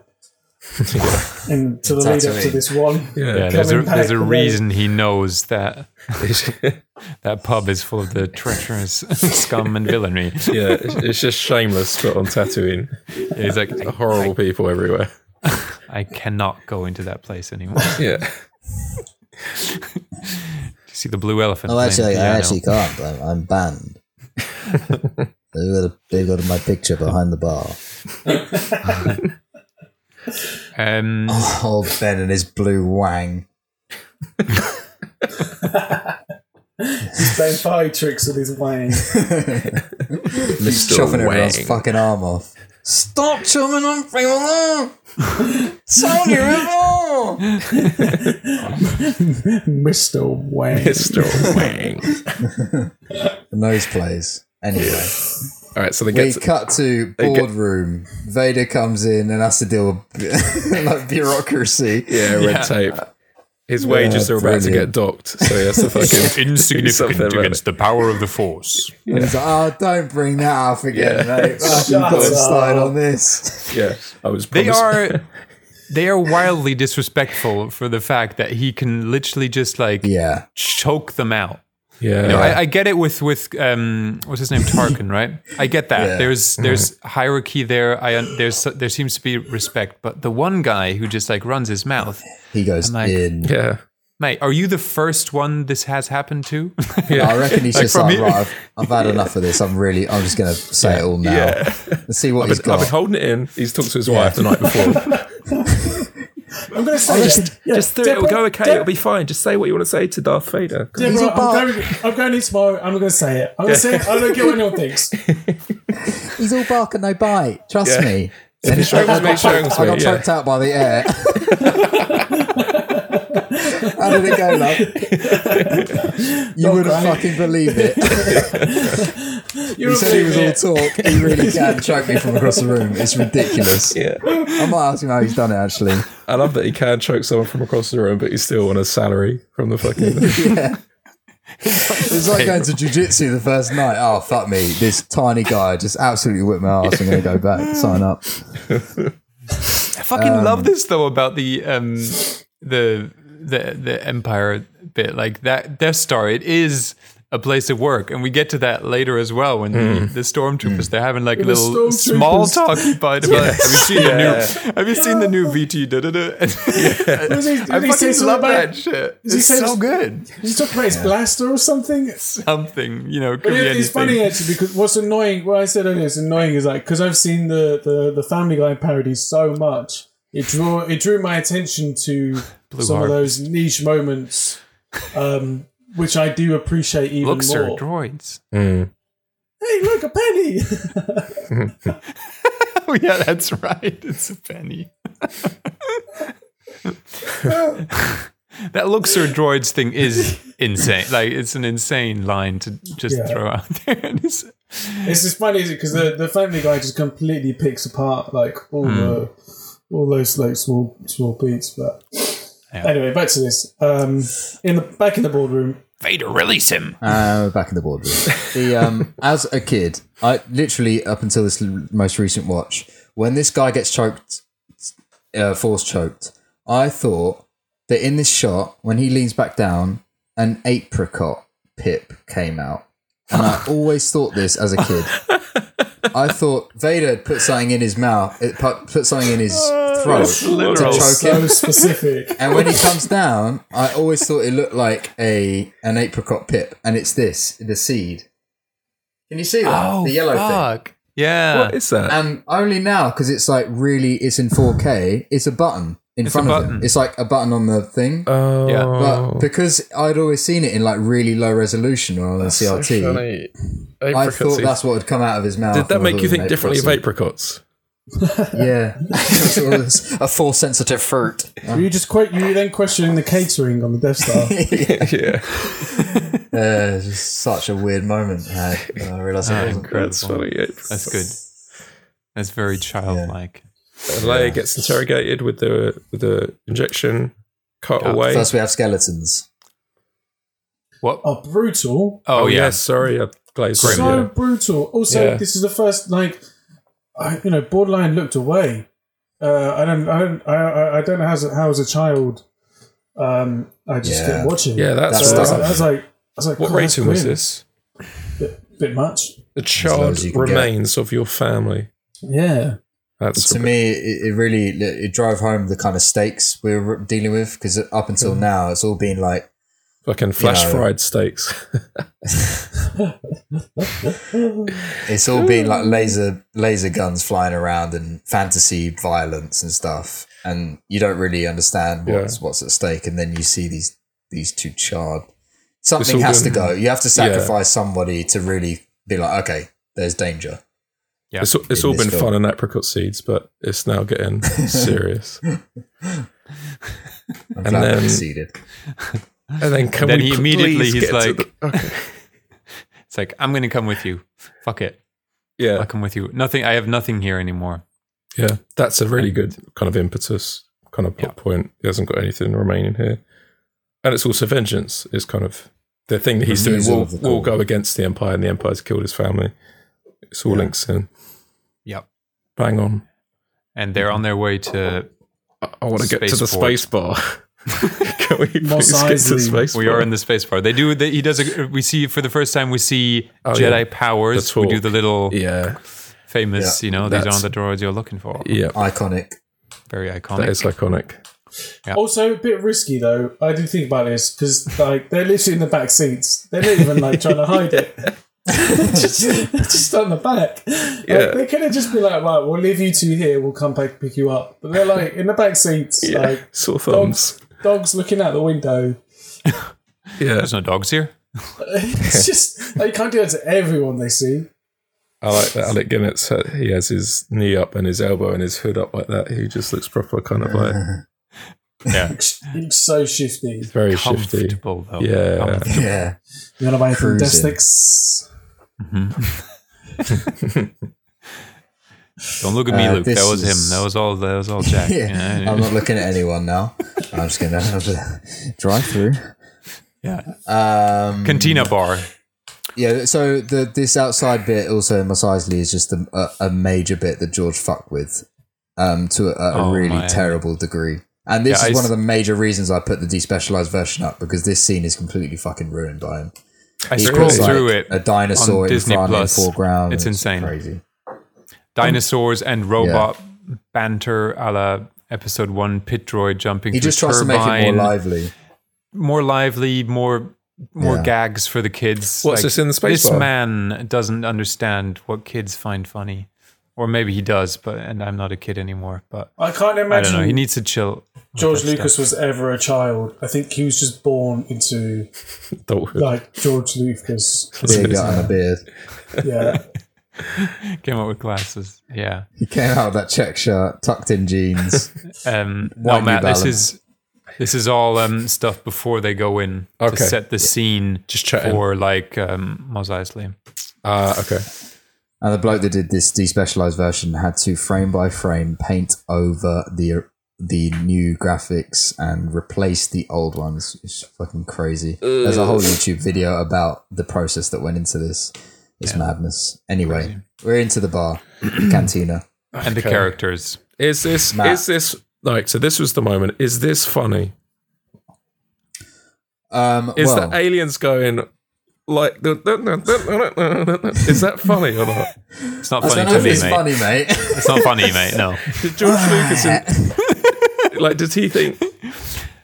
No, it's not funny. So in the BTS, this is the moment where everybody on set was like, "This is so disappointing. Everything looks so shit." Yes, the some guy's got model testicles maker on his fucking chin, and there's the devil. The actual devil's in it. Yeah, and the devil is. I heard Satan's here. Insane. I have to say, that's the one thing where I'm like, I don't like the devil. Yeah, why is there a devil? I don't like the devil. a Lucifer lot of is this here. stuff was on the day just put in that was lying around the designer's workshop that he'd worked on with other films. Bless it does look like it a little bit. Literal Satan is in there.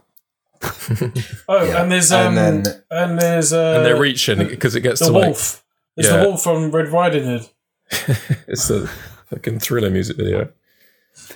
There's a because they do reach, don't they? After a while, it's like, oh, there's the Satan, there's the ball bag chin, there's the guy who's got a scar on his face, and I guess there's the midget, and it's just like they get kind of less and less impressive. There's a lot. Apparently, they went back and reshot this in like only close-ups because they barely had anything in the wide, and then they shot all these close-ups of things that they got made like months later.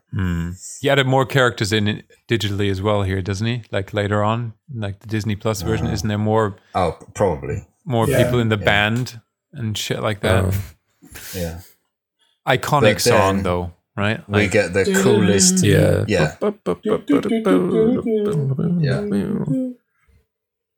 We meet fucking Jack the Lad. Yes, Han the Lad. Fucking legend. He's great.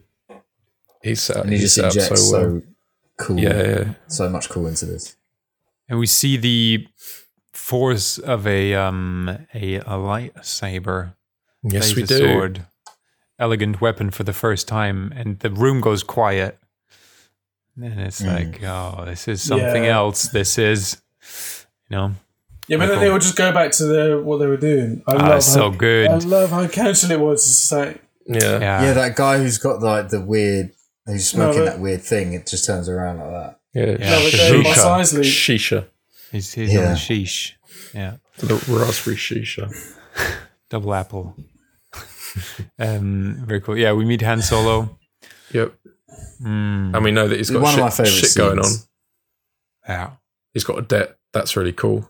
That he's just like it's just like the backstory to this character is just so kind of, you're in it so quick and you know who he is and you're just unearthing all this stuff about you. And you think, and he's just bringing loads to our story, all this complexity of, will he help? What's his motivation?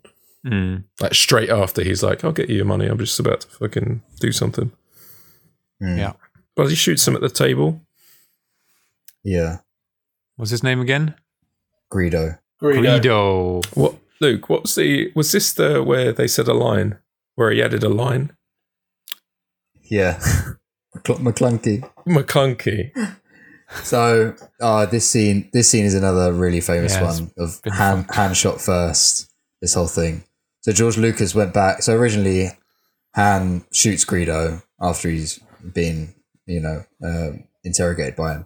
But then George Lucas thought it was bad that we see Han shoot him sort of unprovoked, and he put in Greedo shooting first and missing him at point blank range, hitting the wall, and then Han shoots him, and then they changed it again where he tried to justify the Greedo shoots by saying the word McClunky just before he does, in like a fit of rage, saying this like alien swear word before he does it, and it's McClunky.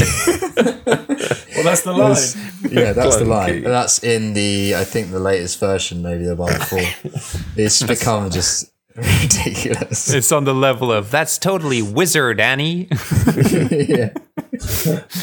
It's bizarre. Same bullshit. It's interesting because it's all riding that kind of anti-hero thing, and how much does he want Han to be a legit hard-nosed like anti-hero, and he wasn't willing to commit later on, but he was originally. He was fine with having Han just shoot cheeky. the guy. This is getting cheekier and cheekier what Lucas has done. Cheeky. It's so cheeky because he's a mistake. mistake. Almost grab him by the cheek and do that. It's a lot to grab. Because he's a mistake he's tried to rectify. Yeah. You can't do that. So, but this is why we're watching the special ad. Yeah. I would be interested in seeing Matt's reaction now to watching the most up-to-date, in quote, version as well. Because from here on out... It looks... Go on. Sorry. No, you go, Luke. I was going to go to the the next It looks scene. amazing. There are certain shots that look actually amazing in special edition, and I kind of missed them in this. But it's not worth it in the end for me. Yeah. It's like, this is just better, works a better story. Yeah. There are some amazing shots of the Millennium Falcon and one later on of the X-Wings that just looks incredible in the new versions. Yeah. So I get some of the appeal. And then we, so they agree, like, we're going to meet in the spaceport, blah, blah, blah, right? They go outside and there's the spy with the insane nose or mask. Okay. Favorite side character in Star Wars? He looks like the Do you guys ever see, like, in history books when there was the plague in the Middle Ages and the doctors, the Venetian? Yeah. Oh, what are they called? I don't know. They used to keep spices and herbs in the nose to stop them coming in. They weren't like licensed doctors, were they? They're like more like spiritual. Dentists. Physios. He's in this guy. Cool character. So he's in The Mandalorian as well, isn't he? Is he? Probably. Bit of a penis nose. But it is. I'm looking at it now. It's veiny and it's a bit very it's veiny. a bit more chody than the nice elegant Venetian beak. Yeah. Cool. Yeah, if I was to make a Star Wars spin-off film, it would either be this guy or Max Rebo, who we'll meet later. But not Porkins. Oh, Porkins. Oh, Porkins. Porkins. Poor Porkins. And then in this edition, we were pretty much, where they run into the Millennium Falcon, the stormtroopers come in, they start shooting, they get away, right? Yep. And that's it.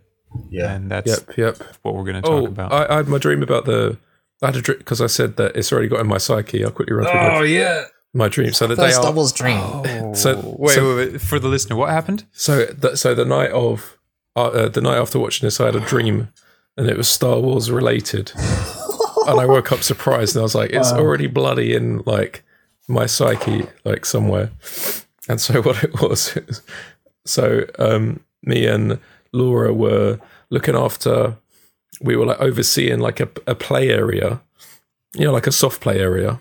Yeah, but it was flooded. So no matter if you were on the first floor or the second floor, it was flooded up to like your knees. So I imagine it was like the garbage compactor, all stuff on the floor. Oh, right. And then the game was, you have to find the prizes that are hidden in all the nooks and underwater and all that stuff.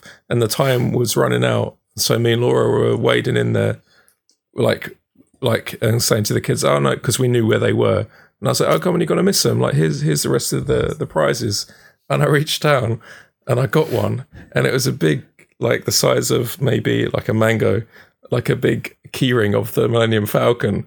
And I thought, this is pretty sick. I'm not gonna show the kids these. And in my head, I thought I kept it. Yeah, in my head, I thought Luke would like that. I think, and I stole it for Luke in my dream. Oh, that's ultimate friendship. Mate, that is incredible. Did you wake up with it in your pocket? You didn't give it to me at work. Oh man, that's amazing. It was so detailed and cool. I was looking at it like, what? I was like, the kids aren't gonna have this. It's too good. What? Yeah, that was they won't appreciate it. Wow, that's amazing. So they get away on the Falcon, and then we have the planet blow up scene, didn't we? Yeah, with Leia demonstration. Yep, demo. Well, there's military weapon. Very also, the British accents on the people on the Death Star are crazy. Yeah, I remember my mum always used to say this. She always used to be like, they always give the baddies British accents. They always do that. Yeah, so that's true. Yeah, you know why? Because like the Empire and stuff in it. Like I mean like the. Well, came in yelling, "Tax break movie! Tax break!" Well, for the American audience, it was just the easiest way to differentiate between good and bad. Different. Yeah, it's just giving and they kind of accent. because obviously the whole like the war thing, independence, but also that they're like each other but different. It's not like they're speaking like Spanish. Yeah, they're miles away from them. So then we have the demonstration. Yep, and then Chewbacca and C-3PO playing a game, or R2-D2 playing a game of chess. Yeah, and it's like hologram monster chess. Couldn't work it out, no matter how many times I fucking what the rules are. Really reminded me of kind of like Jason and the Argonauts type stuff. Stop motion stuff. So yeah, really cool. And then this is a great part of a lot of the breakdowns that I've seen on Star Wars just talk about how, and the screenwriting videos that we watch, it talk about how thematically strong Star Wars is, And some of the things that have been picked up, and this is what I've been gagging to kind of talk to Matt about once he'd actually seen it, is that how in every scene, almost every scene pushes the thematic argument, which is technology versus the Force. Yeah. It's spirit versus kind of industry.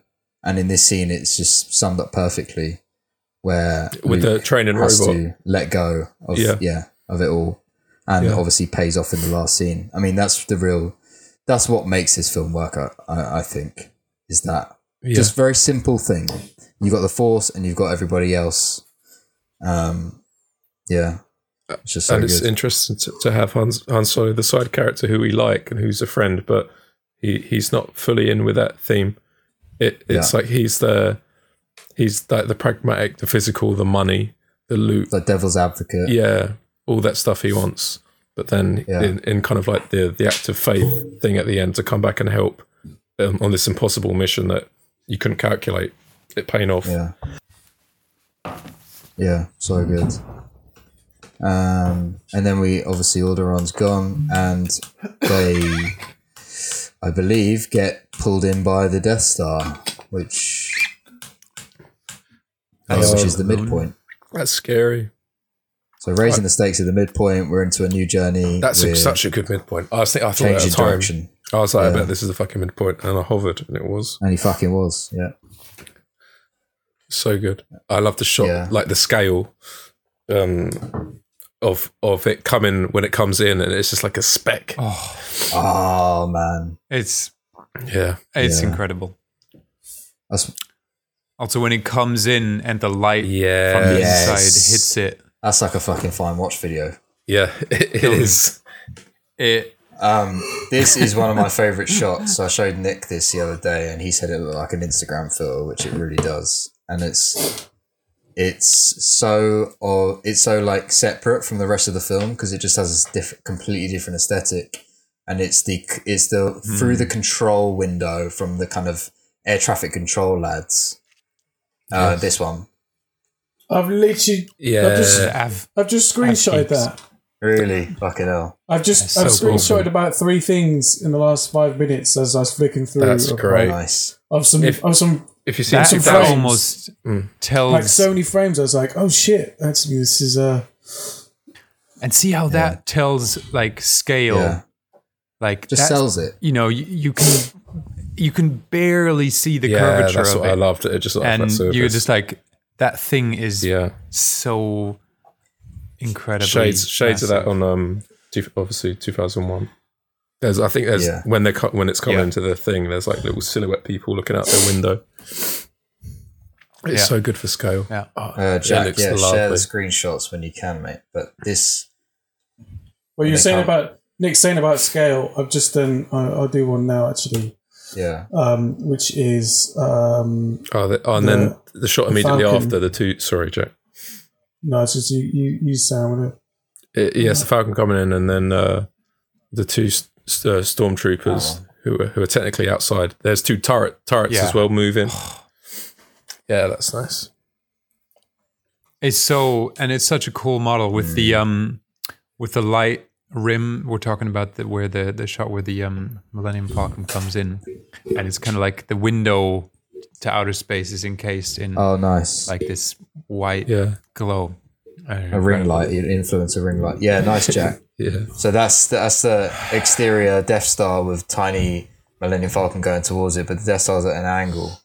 And I don't know if everyone's seen those who watch the BTS have seen the special effects BTS. It's another one.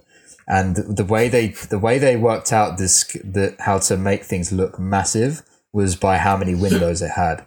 The rule they had was the more windows it has, the more massive it looks. So what they did is they scratched away tiny little holes on this model, and they put fiber optic lights. Light Runner. Yeah. So this was the original way that they did it, and so that's how they made the Death Star look fucking huge. I do have to say, everything about like the Death Star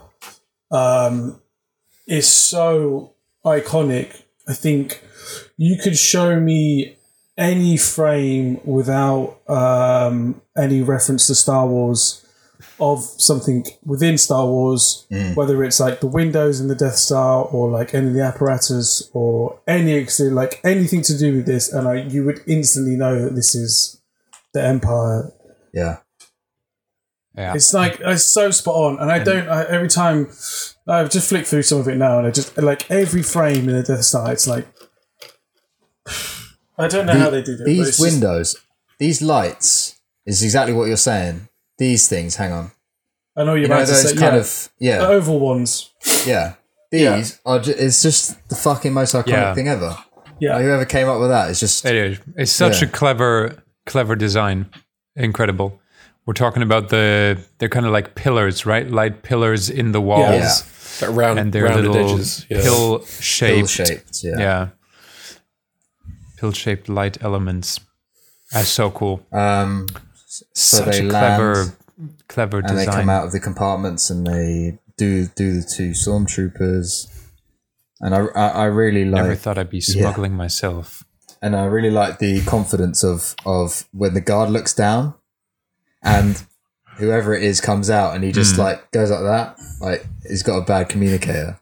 It's just he's put on the spot to say something It's got to be Solo, right? Luke can think of that so quick. Yeah, Luke Definitely still Solo. farm boy. Luke is not. Farm girl. Yeah, exactly. I do like the time that was bought with the life scanning machine that allowed them to do it, because they had to scan for life forms on the ship, but it was this big crate that they put in, and it was like, oh well, they got to escape, because it's like, you be sure to do that and let me know when you're done. It's like lugging this big thing in. And then some iconic interior shots of the Death Star here. As a kid, this is what I imagined. Like, I had all the Star Wars figures. I had so fucking many of them. And the scene that I would imagine kind of like arranging them on was this wide shot from above. This always just captured my imagination of the whole thing. Was the depth next to the railings. Yeah, so this is the elevator, right? The the elevator's looking over the railings, which is looking like straight, a big chute going down with light. And it's such a fucking weird thing for a kid to be like enamored by. But honestly, this frame, just the architecture, it's just fucking it blew my mind. Same with the thing where Obi-Wan turns off the tractor beam power thing, and he's like, it's the most backwards. Like, nobody would ever design a button to be there. It's so dangerous to get there, but it's so iconic that he needs to go around. And those cool buttons, and they go like. One quick note about how they achieve these effects is all the background stuff, the big shoots, what do you call them? Like the stuff beyond the banister was all drawn on glass, because obviously this is the land of film, so we're having to triple exposure things on top of each other using glass. Unreal, and just match it up with the set. Who was what did they do?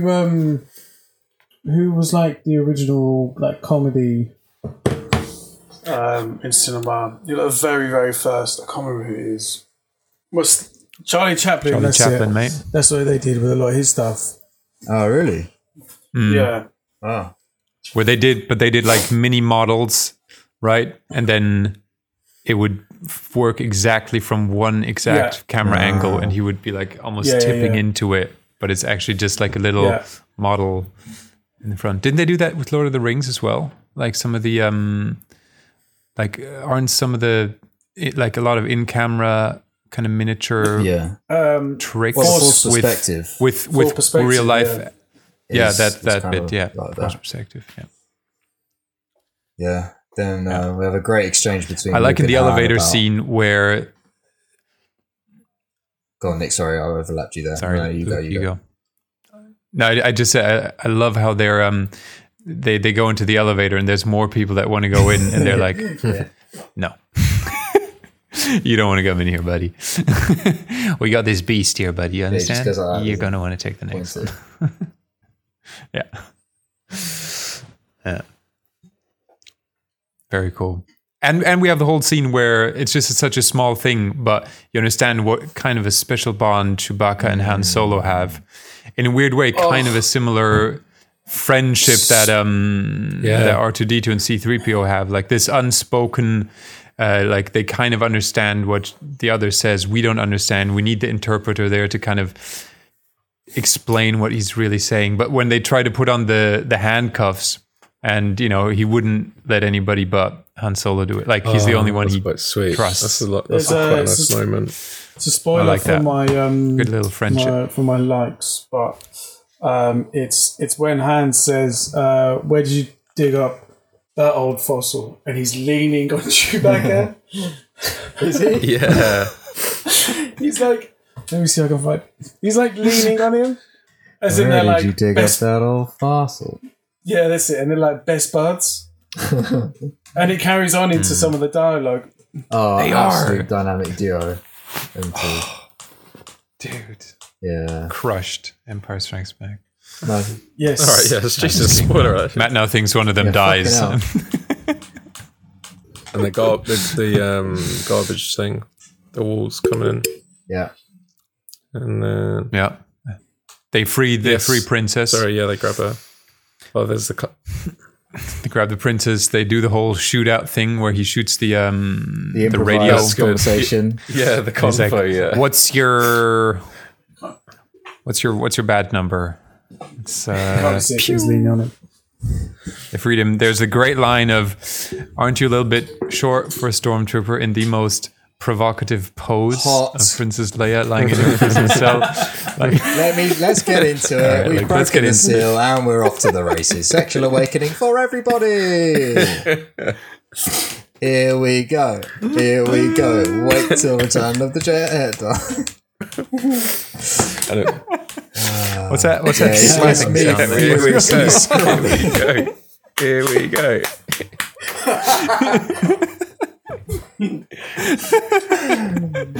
Yeah, how confident to just go a little short for us. She doesn't know what's going on outside. A stormtrooper walks in. She goes, "You're a little." He's 2 inches shorter and just knows that it's not him. Doesn't even know he exists. Incredible. And his impeccable line reading of, "Huh? The uniform." Hamming it up. Hammy So Hamill. charming. Yeah, exactly. Yeah, then we have garbage chute, great action sequence. Obi-Wan disables the thing. We have Obi-Wan and Vader like Yep, the saber battle. And it buys them time. Jump on the old Falcon. Floppy lightsaber scene. Yeah. So what is this stuff about floppy? lightsaber scene. Let's talk flops. It's Family Guy as well, isn't it? Yeah. Of course it is. It's Jack's entire archive of it's also that's part of the little bits that Lucas went in and adjusted, because like towards the end of the battle, like Obi-Wan's lightsabers like didn't really exist. Oh really? Well, in that fight, and they're fighting, and then it's like towards the end of that fight, it's like his lightsaber's just not even there. Oh, disappear. They remove the blue glow from it for a split second, and he's just holding the wooden pole that they used on set. Classic. Physicality.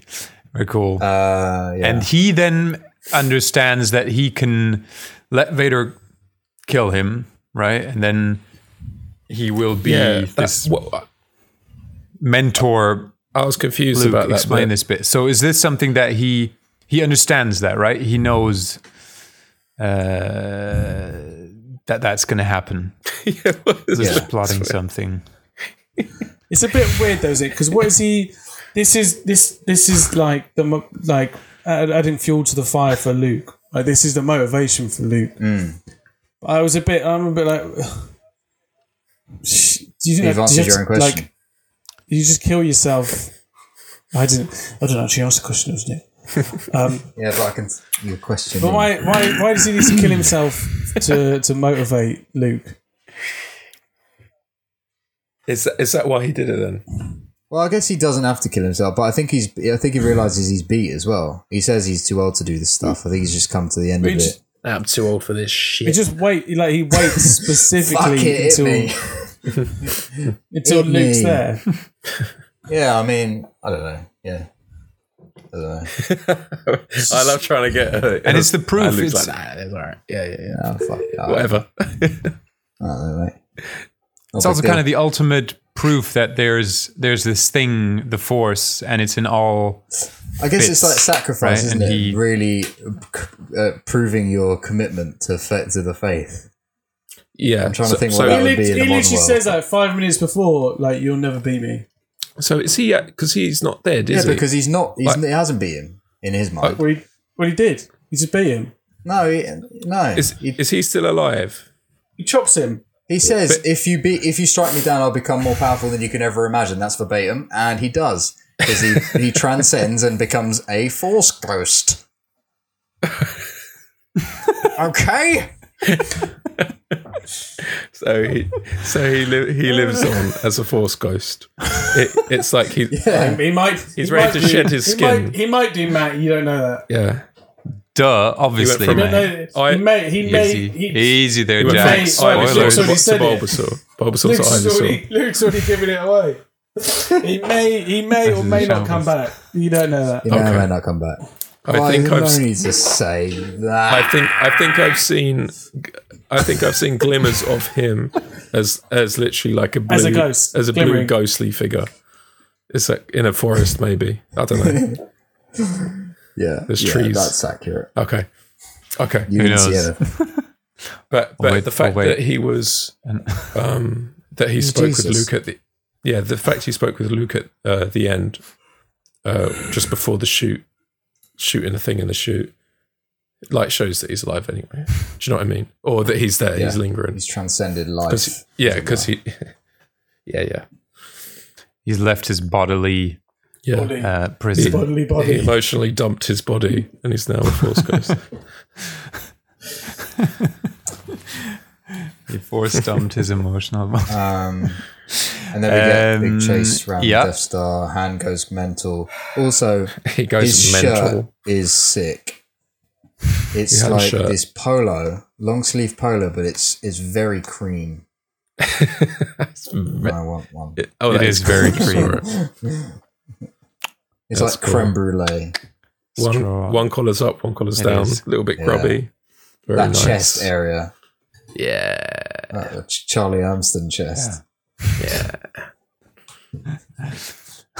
Cut that. And they reunite on the moon base. No, wait, is it Yavin? Yavin 4, the rebel base, right? That's where that's roughly Fourth where we Yavin. get next, just Hold to on get a through minute, this, hold quick, on a this minute. review. Before that, the most heroic moment is swinging across a chasm Oh, okay. using All right, basically we're a zip tie. a whole bunch further back. Huh? But we all... Well, we were talking about, Vader fight and Kenobi's just leaving the died. Death Star. We're about to get no. on Falcon here. Oh, right. Sorry, my bad. But we do have to... No, we do have to mention that. This is Luke's Yeah. ultimate... Yeah, that was. I'm a hero. That was my vision as a kid. I just wanted to swing across a chasm. leave the girl out of it. Actually, I just do it on my own. It's any chasm. many Save holidays myself. How many holidays you been on where you've taken a small rope with a hook on the end, just in case? Grappling it. Yeah. Don't worry, I got this. Never found a chasm. Yeah. Where do you want to go on holiday? Is it a place with chasms? Bridge of Kazamdu. Nice. And then we have a little. I love this. Well, that's a given, but we have them fighting off the X-wings in the Millennium Falcon. Yeah. The dogfight. Not the X-Wings, Luke. You mean the TIE fighters? Yeah. Oh, Sorry, mate. Jesus Christ. Fucking you later. loser, mate. He fucked it. I think you'll find it's the rebellion that use the X-Wings, not the Empire. Good night, podcast. Good night. The gunning situation in that cockpit is Oh, it's Yeah, incredible. is that the one where they used Swinging around they doing were this. taking a heed from like dogfight footage and stuff? Yeah. Yeah. Dogfight. I love that term. World Also, War II. dogfight for that context. Cool. Yeah. Also, just completely out of context, I have to give big old shout out to just Millennium Falcon cockpit. It's a great. It's a lovely cockpit. It's a great Is cockpit. One. All right, Matt, calm down.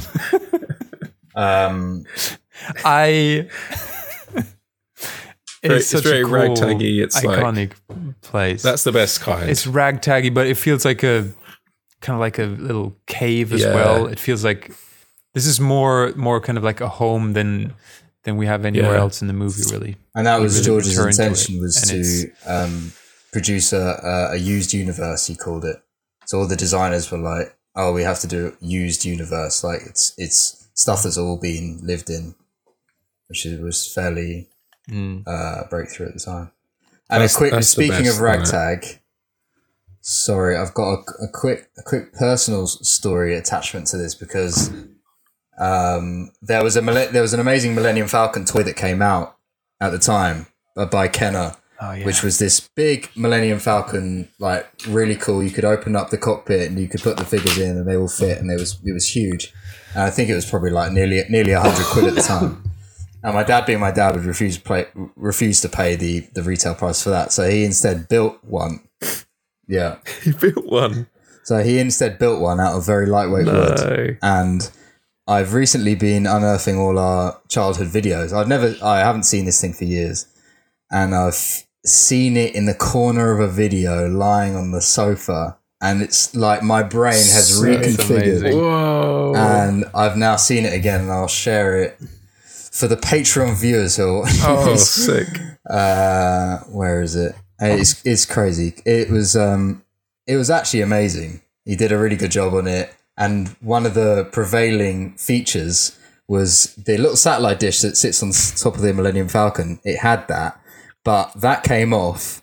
And so it always just had a protruding screw. And I was 5. And so I always had to be a bit careful of that. But this is just my dad in a nutshell. Very thoughtful and very creative, but skimping it at the same time, cheaping it. Amazing job. And I think I've probably inherited a lot.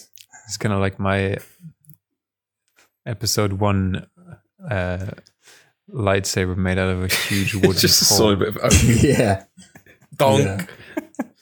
So there it is. That is Let's have a look sick. behind your head. I see. What I love about this is the levels in it.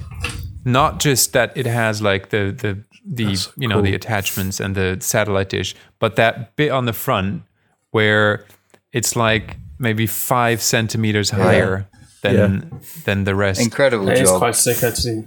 Yeah. I like your jumper too. That's my brother. Oh, I like your brother's cardigan too. Nice cardi. Yeah. Is this Christmas time? Incredible. Very I Christmassy. think that was, yeah. Shout out to your shout dad. out to Papa Jim. Incredible. Yeah, shout job out. on that. I wish I had that item. That item is just solid gold. But anyway, so they beat off the TIE fighters. Yeah. Dogfight over. Great sound. Yeah. Oh, I was Iconic putting in. sound. I had flashbacks. I was washing my blender, Oh, and it had the tap on full going into the blade, and it was going, and it sounded exactly like it. And I was like, I done it a few times. I got to record that and send it. It sounded exactly like it. It was so strange. yeah, please.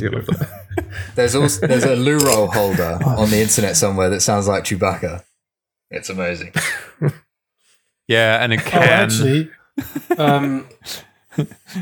There's the things that sound like Chewbacca. might need to fact check that. But Charlotte's grandma is friends with the guy who made the Chewbacca sound, Fuck. and it's something to do with his dog. Is he still around? Yeah. Wow. It's something to do with his dog, and it's like a recording still of his got it? dog. or Wait, that would have something. been Ben Burt, no? The main guy. Don't know. I'll If it's find Ben out. Burt, then put me in touch. Place it off, yeah. I'll text her now quick. Oh, my girlfriend's grandma was friends with her. But Ben Burr Jesus is- Christ, is that his name? Yeah, exactly. Yeah. Ben Burr was, Yeah. but he was an American guy, right? I was just going Ben English. Burr. Bill Burr. I have no idea. I mean, Scouser. it could be all a lie. Could just be No, just could be a I'm going to run with cool that now. party. Let's say party for thing sake that- of pod, it's true. Yeah. Yeah, all true. I'll follow up on this. So, Matt, did you know that sound before this? Because that's not in any of the prequels, TIE Fighter sound. This is where stuff from the culture just creeps in. Yeah, like I've heard it before. That is mad to me. Yeah. So you've never seen the film, but you know what a TIE Yeah. Fighter sounds like. That's just Yeah, the level that's insane. of like inset. It's just crazy. How it's got in the culture, yeah. Yeah. It's seeped into every Yeah. facet of life. Hear it at my blender. then we've I've got- probably heard it from there. So I recognised it. And we're on Yavin 4 for the briefing. And then the next thing is that they then comes Yavin 4, right? Yeah. And we learn about also they're moving the Death Star there to right. Yeah, see, I never Yeah. got this as a kid. I never really Well, clocked the fact that the Death Star was going to attack the base. They're lining It's up so to close. shoot, aren't they? Yeah. The Rebel planet. Yeah, they need to come around. I like that ticking planet. time. That's very tight. Yeah, I like that as well. When I first watched it, I was like, Yeah. "Oh hell, how can that be?" Like the timeline seems off like 30 minutes, but when you're thinking about it, they're both in orbit of this big planet, right? They just need to come around a bit, and it's like, oh yeah, I guess that. Yeah, I mean, it I is, you know. I like the time constraint, but it can go like presumably like super duper fast, and to creep out this. Yeah, to creep 30 out minutes. Yeah, they can is like- like light speed. Yeah. Travel a kabillion times that distance in a split second. Yeah, they have a good old debrief. Yes, I A like little that. readout of the graphics. R2 unit with a huge USB that they plug into R2. Like it's the size of two fists, really. Yeah. That's a big V-lock. But yeah, it's cool. And then we have Exactly. the trench run. Trench run. Whoa. Oh, go on. The firing up. This is trio as well, but the firing up of the X-wings and the Y-wings and the different bombers. It's like almost I think a 2-minute set piece with no music, and the only sound is the engines firing up, Yeah, the cockpits cool. closing. Yeah. Oh, it is Very cool. incredible. And they're all, and you love see all the that. little people that It's we're so going to good. see for the big showdown. Like we're introduced to these side Yeah. characters that we're going to follow for the next whatever. Like personalities and looks Yeah. between them. There's the hefty Yeah. guy. The guy who's a And, little bit. Hawkins. Is that his name? Yeah. Hawkins. All hail George Lucas. Yeah. He's the worst. Yeah, bless him. So, thanks for coming to the audition. I've just got some sides for you. Character name is, imagine. Yeah, I always Let me look at you. think that in like a TV show how when there's about- like the clearly disgusting fat person that's Yeah. like supposed to be that for the character. I know. Like, how do you I've audition? always thought that. Your agent gets in touch with you and goes, "Oh, we got another fat pig role for you." if And you as a wanna take kid, it." even more so. yeah, Crazy. yeah, What, fat Yeah. pig kid? Oh, pork. Jelly. Anyway, Yeah. then we got Trench Run. The when our heroes die one by one, that really got me when I was a kid. Them kind of like sacrificing and being like, I'm gonna, like, I got your back, and then him getting shot, and as a kid, that made me so sad. And it's like, oh man, war is tough. I weren't there, sucks, man. You don't know, man. You weren't there. But is this like really the start of? Because it's so hard to tell. Like, is this like the start of the? Because there's so many films that do this now. Is this the beginning? Do you know, like in Independence Day when there's that little thing on that big spaceship, and then we're in like the fight with all the jets, and we're seeing the other people, and it's all these shots, and it's all the same target, and each of them get picked off one by one. This was the beginning because people That's a good question. their minds were blown by how fast the cut was of this film. They found it overwhelming. Some of the feedback was like they had to go and see it multiple times because no film had been cut this quick, and especially for the dogfight stuff, they found it like really, really too much to take in at once. So I think this was training an audience to watch faster cuts, which is historical because now that's so weird. Like, could there ever be a new? Could there ever be like a new one of them now? Yeah, I don't know. That's like a new technique, and it's hard to imagine. Come out with nosebleeds and just like, what was that I just saw? Yeah. It was good, but I don't understand it. Yeah, I think more on a different, not on a visual. Like, we're too trained visually. Maybe kind of psychologically. There's not much new to come out. Like Ari Aster kind of shit. Like where you see like something. Oh my god, I've never seen something so disturbing. Like, but it seems hard to imagine in any other way. Like on a technical level, but it's incredible how this holds up. This is like a modern climax. Yeah. It's so, it looks perfect, you know? There's not one really goofy shot in there that takes you out of it. Can't really wrap my mind around it, how good that looks. And the surface, how nuanced the surface is of the trench, and just, you know, the shadows over it, and, you know, it is real. So they actually made the Death Star big for that reason, because they said it was going to be really hard to get the ships flying close to a oval object, to have it kind of pass over like that. So they said, let's just make it really huge so that it's almost flat like the Earth is, so you don't see the curvature of the Earth. And so it made it much easier to shoot those attacking shots, where it would be like POV guns coming in from the top. That makes sense. Yeah. And that just adds to the scale, because that's what you want as well. Yeah. There's a funny shot whilst they're all doing this thing, which only amused me this time around. But it's just this commander, like, rushing through the corridors, looking for someone.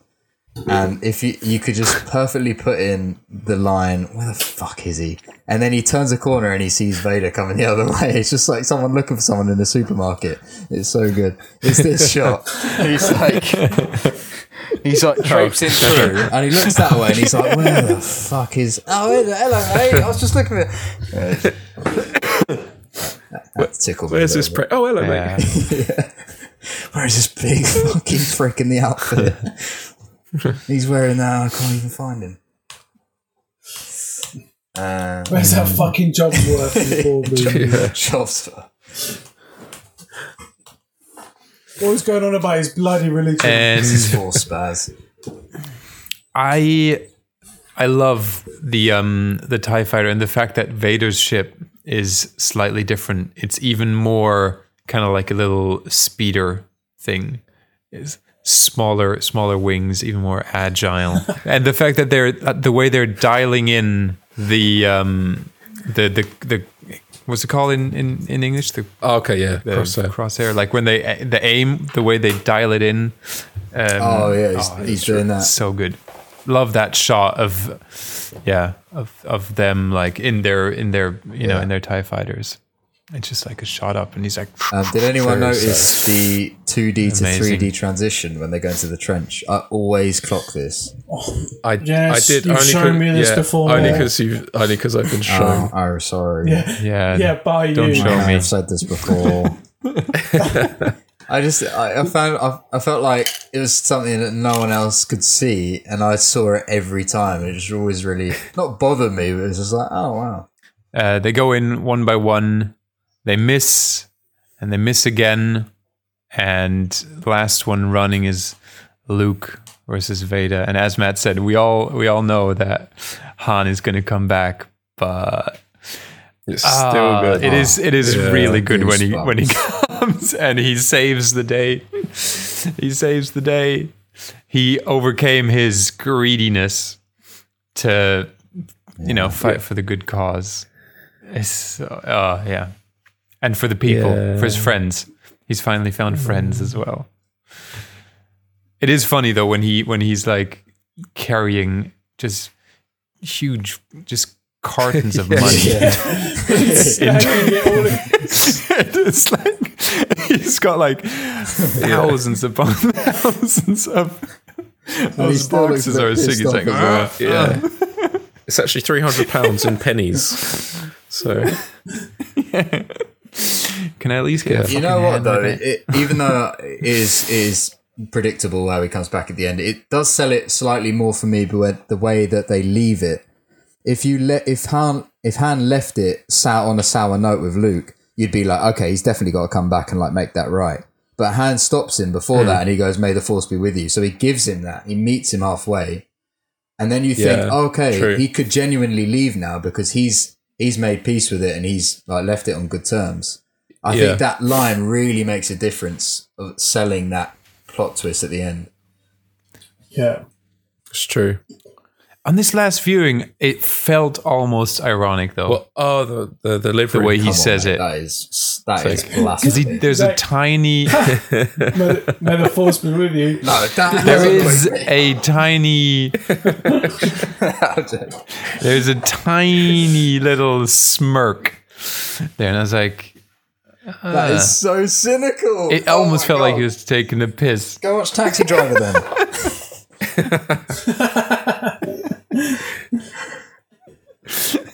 Well, hey man. No, don't grow up. Nope, nobody picked up on that. Just me. I see what you mean. I know. Matt and Jack, you've never. I remember that. You know what I mean, right? I know what you mean. It's so annoying. There's definitely something. The thing is, I think in that moment, that's Harrison Ford speaking, not Han Solo. That is 100%. Harrison Ford at the end, like that's the last week of production, and he's like, I would say it's just stupid fucking line. Yeah, this is the one take you're gonna get, and he's like, Luke, fuck you. That's almost like, how George Lucas how it kind of read. He's been like building this moment up like all week. He's been in Harrison Ford's ear about, like, are you ready for your big moment? Are you ready for your big line? And he's like, oh, fuck's sake, what is it I deal with this melon? May the fucking Force be with you. And he won't do it. And on the 32nd take, he's like, I'll give him one. May the motherfucking Force be with you, my man. And Harrison, please, it's the last day. Let's just get through this and we can all move on with our lives. Okay, let's go again. May the fucking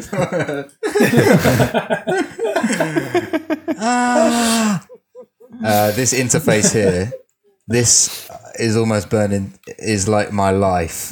This is how I see my life. So these numbers are the years, is like me going up in like age. Luke parking his car. But this doesn't ever stop in my head. So everything I see is with a mat of this over the top. And at the end of my life, reversing in the Corolla. Luke's got a Corolla. Luke's got that Corolla coming from his window, like from the side. And every time he's just about to park his car, he hears Obi-Wan Kenobi saying, "Luke, use the Force." And he just closes his eyes and reverses into that motherfucker. Like drives over someone's toe. Breaks the foot. Luke, did you like that the main character was also Luke? So, fun Did that come fact. to the equation? I don't think you're ready for Is that this. part of it? Yeah, I was going to ask. I think, yeah, I had a fucking hunch. knew it. If My it's it. mum named me after this character. Yeah.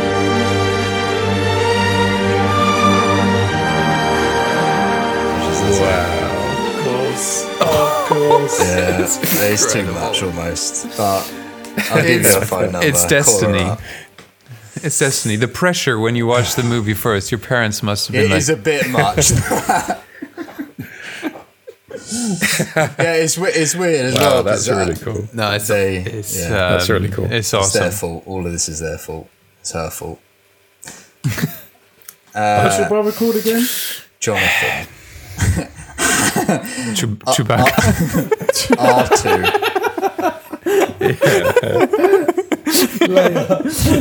Yeah, you got lucky. Mate. You got.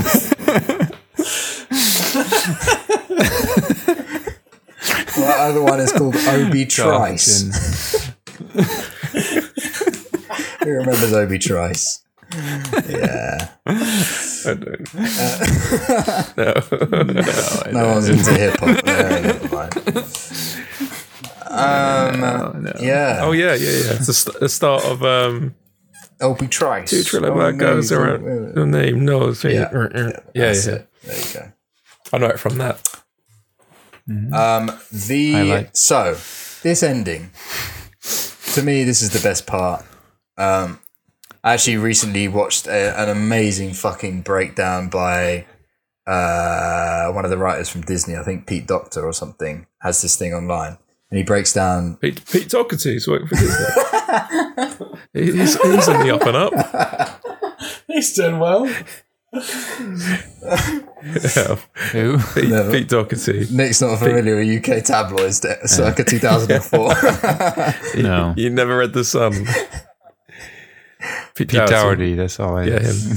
And he breaks down how this ending works. Just like beat after beat resolves every conflict. The internal conflict, the external conflict, the thematic point.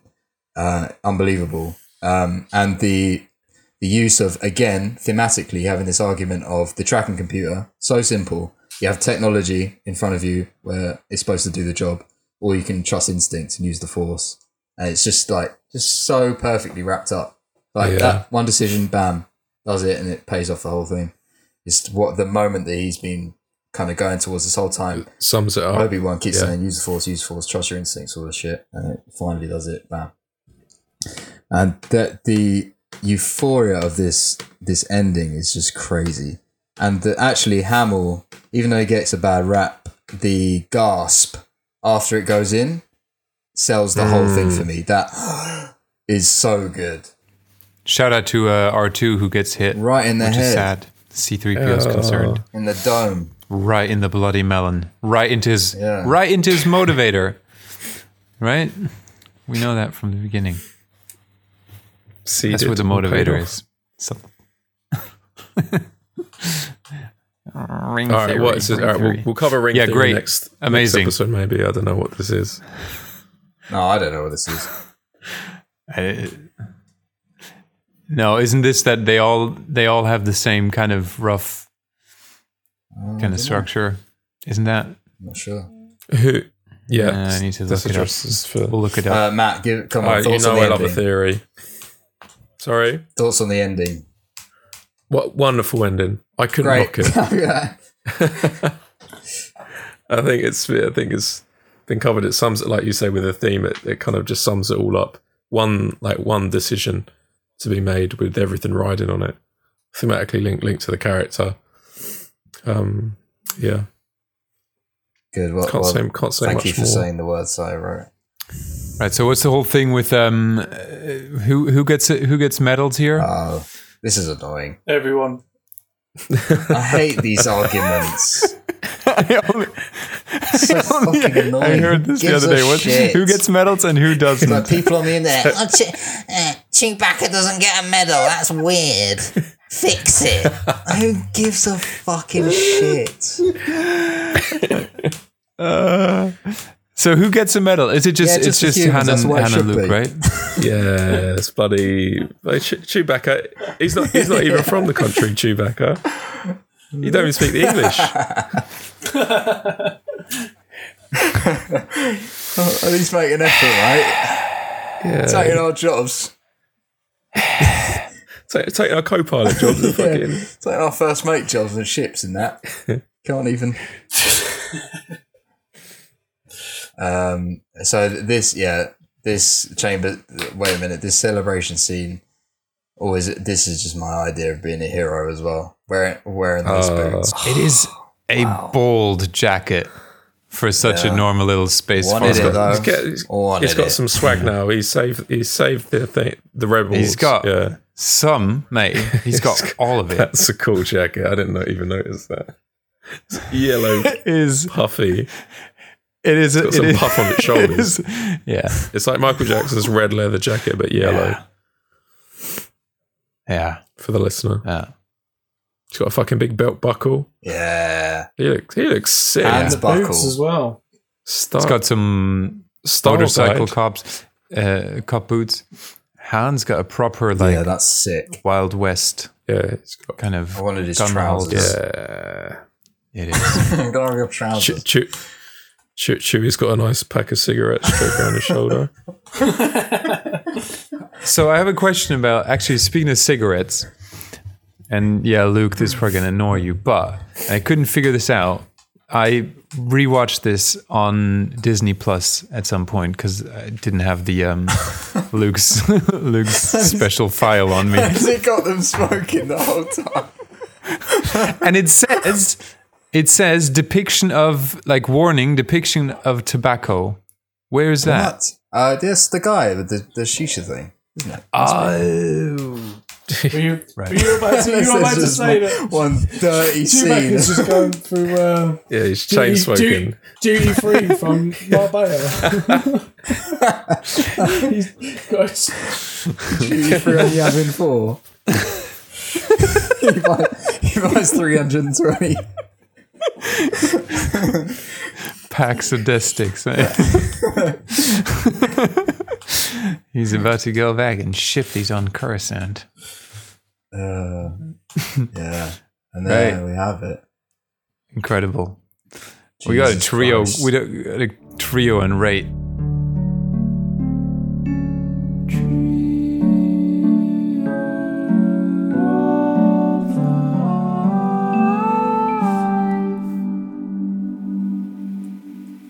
Let's do it. All right. Likes. Luke, are you what is going on, mate? What? Are you still with us? R2? What? I'll start with mine because I already just spoiled one. But it's, there you go. It's Han leaning on Chewbacca and crossing his arms when he says, "Where did you find that, Alfonso?"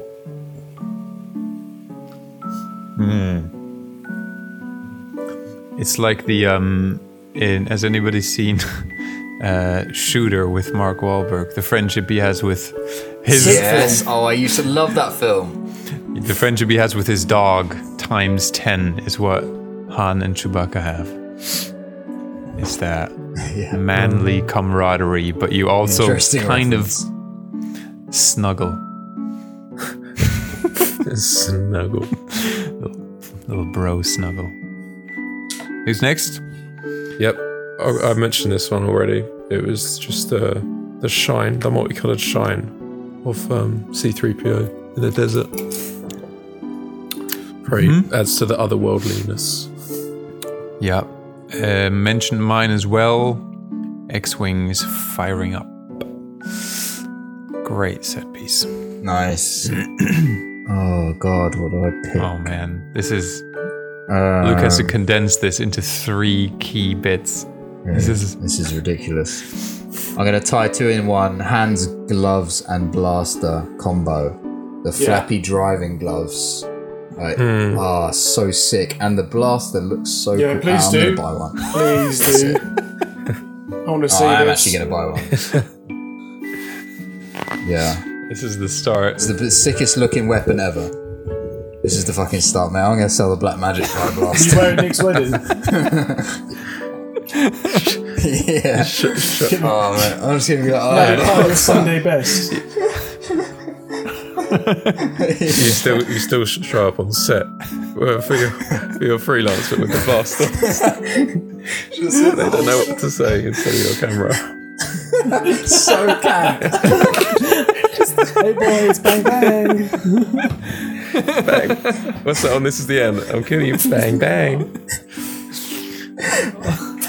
Knee-high boots. A massive holster. Insane person.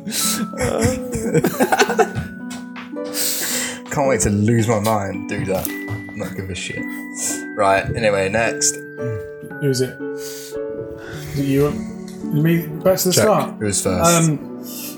Yeah. Hand's monologue when he's trying to convince that everything is under control in the prison section, and he finished with his how are you? How are you? Good, all in control. How are you? I want to jump on that joke. That was one of mine. Mine is Double Moon, looking on Tatooine, looking, there's something else out there. And the music. Nice. Incredible.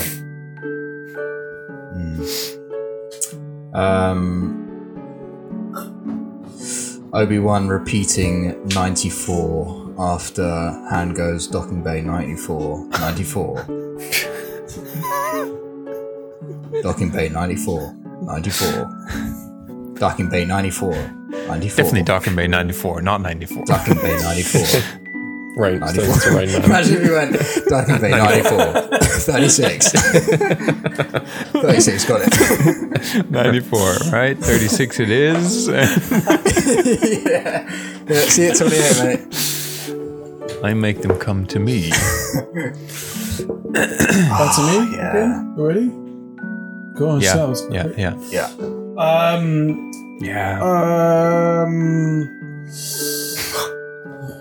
Dislikes is gonna be interesting. Big asterisks next to all of those. I would say the garbage scene, because I feel like they finally had a chance to actually act properly together. No, it's a good scene, not a garbage scene. And I think that was when they all seemed cohesive, and most cohesive. Yeah. I want to go for. I like the touch that even droids aren't allowed in the spacebar. It's just part of. It's just a little bit of culture. It's that kind of that depth of world where it's like even in this kind of place, there's still not everyone's invited. Yeah. What would they? Yeah. What would they It's drink? like it's like those annoying coffee shops that are like, no laptops allowed in here. Yeah. Please even No Wi-Fi, because we actually talk to each other. Boring. Alright, 4G then. my last one is the overall look of Yavin 4 and the Rebel base. I love that it's in the jungle. I love that there's those old pyramids in there. Where is it? Somewhere in South America, right? That's where it's shot, I think. Yeah, I don't know. I fucking love it. It's so cool. It's like ancient artifacts from space civilization. And it feels repurposed. Like somebody was there and they're now using this as a temporary. Oh, it's so... Yeah, I love it. Very good. Almost as good as Mustafa. Of the tractor beam power going down. This is the best noise. And you get it twice. Yeah. And that makes it even better. What a treat. It is. That should have been your like 2 and like 3. Yeah. Alright, dislikes. After knowing what happens between Luke and Leia, it's really weird. I feel really weird about it. the whole sexual tension between them. I feel odd listening to like some of the jokes that Luke and Han have about her, where like Han's kind of like prodding him, being like, "So you like her? Like you really like her?" Huh? He's like, "How do you feel about a princess?" And a guy like me, and he's like, "No." But knowing how much it means to Luke at this time, it freaks me out. And I think I know this bit of info. Well, yeah, you've seen the prequels, no? Oh yeah. How could I forget? Oh yeah, I can't pretend that I got spoiled to me. Yeah. Matt. In the garbage scene, the rubble. Styrofoam. It's so obviously styrofoam. Yeah, it's floating. It floats and it wobbles when they touch it. It's very, very light. My first one is Vader stepping on the cloak after Obi-Wan dies. I hate that because it makes him seem dumb a little bit. He steps on it. He's like, no, he's nowhere underneath there. It's like those TikTok things where you throw a towel up in front of your dog and run away, and the dog's like. It's exactly that. It takes away from his. Yeah. There should be more of a sense of understanding of what happened here if he knows so much of the Force. Which I guess, like at this point in the movie, you know, he should know an awful lot. In terms of the world, shouldn't he? Well, I guess this is something new. Okay. This is a new skill. Have there been no ghosts yet? Has there been no... I mean, I don't think so. This is for Luke. Luke would know this, but he's preoccupied with... Qui-Gon? Something. Yeah? No. Wait, what's the question? The question is has there in the prequels were there space ghosts before Obi-Wan is about to do it? So shouldn't Darth Vader know that should he be aware of something such as a space ghost? I mean, does that ever happen? It's tricky to... Well, I guess killing someone is still a win, isn't it?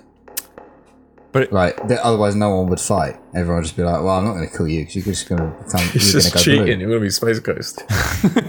Yeah. I'm not playing with you. Yeah. You keep doing that. Also, fair enough. Like, this was shot, 40 years before the other one, so... Yeah. But, like, I just don't like that he's so, like... He seems dumbfounded by what happened to the degree where he physically has to check. Well, at that time, it was like transcending the whole religion. Yeah, he was the first one to be able to do it. Yeah, but that's the problem with the prequels. That's the prequels' problem, mate. It is. No, 100%. Take that up with the prequels. So Nick, that falls on your lap, I'm afraid, mate. You have to explain that. Mate, you made the prequels. Guys, you made them. I'm just complaining about literally him stepping on it, like him trying to double check if there's not maybe a small Obi-Wan body underneath those cloaks somewhere. Maybe he's turned into a miniature Obi-Wan. And this is a new thing. He turns into a borrower. He goes small. A tiny lightsaber. Yeah, that's all I'm saying. I didn't bring up the prequels. That was Jack. Jack said that Qui-Gon throwing it on Jack. All right, my dislike is Obi-Wan's dad joke when they're in the compartments and they go. Han Solo goes, "Damn you! I knew you were going to say that, you fool." And then Obi-Wan goes, "Who's the fool? The fool that makes him, or the fool that did it?" It's like, all right, Dad. You're just pushing back into the compartment. It's just too much. Why did you put that in? Yeah, just kill him with a light sword. Just like the stickler. Second dislike is also garbage scene when the water level is probably slightly below knee. But despite that, Luke disappears into nowhere. And they can't find him anywhere. No, he grew up on a desert planet. He's never seen water like that. Right. Next. No, it is very. It's like even Harrison Ford's quite tall, isn't he? It's like up to his. It's up to his shin, and he can't find. Yeah. He also. They give up like looking for him very quickly. Once he's like underwater. Yeah. He's like just like in his. If he can't reach Luke in his like immediate vicinity, you know, he's not going to go looking for him. Yeah. What, are you insane? My second dislike is, so I didn't understand, maybe it can be explained, but there's a moment where Han Solo runs after the stormtroopers with his gun. And then for whatever reason, the tables are turned and the stormtroopers are like, oh wait, hold on. We've And they got start guns chasing too. him the other way. This is just him. Like they There's think more of them, isn't there? there's more of him, and okay. he's got. Yeah, there's a cohort of like 7 run to a cohort of like 30, and then he's like, oh, Yeah, in the new ones, So- or in the updated gonna version, ask, when yeah. he runs, and you know the bit where he turns around, he runs into like a full battalion, Yeah. and they're all and it's like true. they're doing like some sort of like It's like 30 of them. It's like it's like so a maybe huge it wasn't that in formation, this and there's one, like yeah. a ship and everything. And it's actually quite funny because they all just kind of look. Yeah. Isn't that what the fuck? Yeah. Because that beat makes more sense, whereas this one is like, Yeah. these are the people that already see that one person's chasing them, so why Yeah, are they... I also have that as my third. He's screaming. Because also for that scene, there's no need for him to chase after them. We can just like, and the Yeah, they're line going to end up before in the it same is, way, they direction. say black. It's a gag, no? I think it's just meant to be like a say- little light-hearted humor on They George's say part. like there's like the standoff, and they say blast him, and then they all just run away, and he starts chasing them. So it just didn't really make sense. But. Do they ever set their blast just to stun again anywhere in the following movies? I feel like that's No, very that's much it. a You only see that one. Star Trek kind of thing, isn't it? Set your So it's Star- put your phasers to full. A six stick. My Man in second, the yoga room. my second dislike is the devil. It's insane. In any context. Yeah, That's very good of you. We all dislike the devil. it just I can go with the wolf kind of. I can definitely go with most of the people in the cantina, but like the devil is. Yeah, It's weird that the devil it's so weird. Obi-Wan's scream to shoo the Tusken Raiders. Even the old version is just like, what? It's just so random. It could have been so much better. You know what could have been Make it something good different. is using the Force in a way that isn't clear to us, the audience, or to Luke, and then later down the line we find out that it was a Force thing, and it was like, Yeah. Yeah. The rock just moves unexpectedly. Yeah. They were all like, what the fuck? Or like the voice in June. Yeah. Or a sack of potatoes in Lord of the Rings. He just goes, "Phew." I don't remember that part. Me neither. When they're hiding from the Black Rider under the roots of the tree. Carry on. This is my favorite character. We need a name for this character. He would call himself Luke who's- Skywalker. Anyway, It's my third, but it was hand running down the corridor. hey, Matt, what's your third? So my third is... Oh, I had it a second ago. If you've got one, Nick, then... I completely Yeah, missed that burn. my third internet is- just went. It's all right. It wasn't that much of a burn. I'll find out in the end. Yeah. I can't wait. And we'll leave room for you to retaliate. An audio recording here. A really over serious retaliation. Really long one. This really long great. podcast. Actually, I think I'll find out. My third dislike is the torture probe drone. which is just a needle. I'm gonna jump on that one with you. It could have been. There could have been more things to it. It's just a needle. Yeah, it's so elaborate. It's like a floating drone. Hands free. So they. Then it's just a tetanus. It would be funny if they then have to manually take it off and administer. Yeah. It just delivers. Thank you. Every time they need to deliver a new needle, they have to take the syringe out, put it back in. Yeah. There's like whole unions involved. You have to use the drone to do it. Vader goes, and then he's like, right. Last one. "Yep." Too much coverage of Leia in control room at the end. It's just, I remember as a kid, I'd be like, stop cutting to the control room. Oh, okay. Just watch the fight. I felt like there was a lot of that timer. I know what it's trying to do, but I felt like it's too much of it. Just drags a bit. Nice. Matt, you didn't say your third. Are you? Oh no, I'm jumping on your drone one. Oh yeah. Okay. All right. Yeah. Ratings 5 all round. Good night, everyone. See you soon. Good night. Easy. All right. I am a 5 as well. I almost thought that was going to happen. I was like, can I? Just looked and left the Zoom call. All right, who's first? 5. I'm going to say 4.5 because it's the non-specialized version. If we did the other one, I'd say 5. Typical. I want to give it 4.5. I want to give it room to grow. So the next two. Nice. I am pumped for Empire Strikes Back. Yes. Oh man, this is. Oh, Matt, you know. Matt, you don't even know what you're in for, man. Really? Yeah. Even knowing all these kind of even plot knowing points, it's a different level. Oh really? Okay. Even knowing.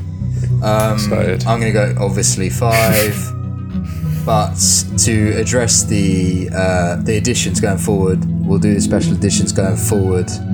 We'll do despecialized going forward. No, we'll do the special editions going forward. Okay. The newer ones. The changes are better. Okay. And the despecialized versions for those are not as advanced as this one, the restoration. So okay. Nerd dork. 70 we'll do millimeter. Specialized. Yeah. Because also it was actually nice to know that me and Jack kind of grew up with the same version from early days, which was the special edition on VHS. So that is kind of how we remember it. But I thought it was interesting to do the 77 to that. But anyway, fuck man, thank you so much everybody. That lived up to expectations, even surpassed that was good. That was very good. That was a lot of fun. I enjoyed the shit out of that. Yeah. Looking forward to it. Sorry if I was being a spaz and annoying, but it will last another 3 weeks, 2 weeks even. You want to do a retrospective on the 4th week? Yeah, we'll do it. Unplanned. You haven't told us yet. You accidentally did. Isn't it? Yeah. It's like on Netflix when they do a show to recap the show with this cast. All right. Very good. All right. Nice. Peace. See you next week. Bye. Cheers, boys. Bye. Bye.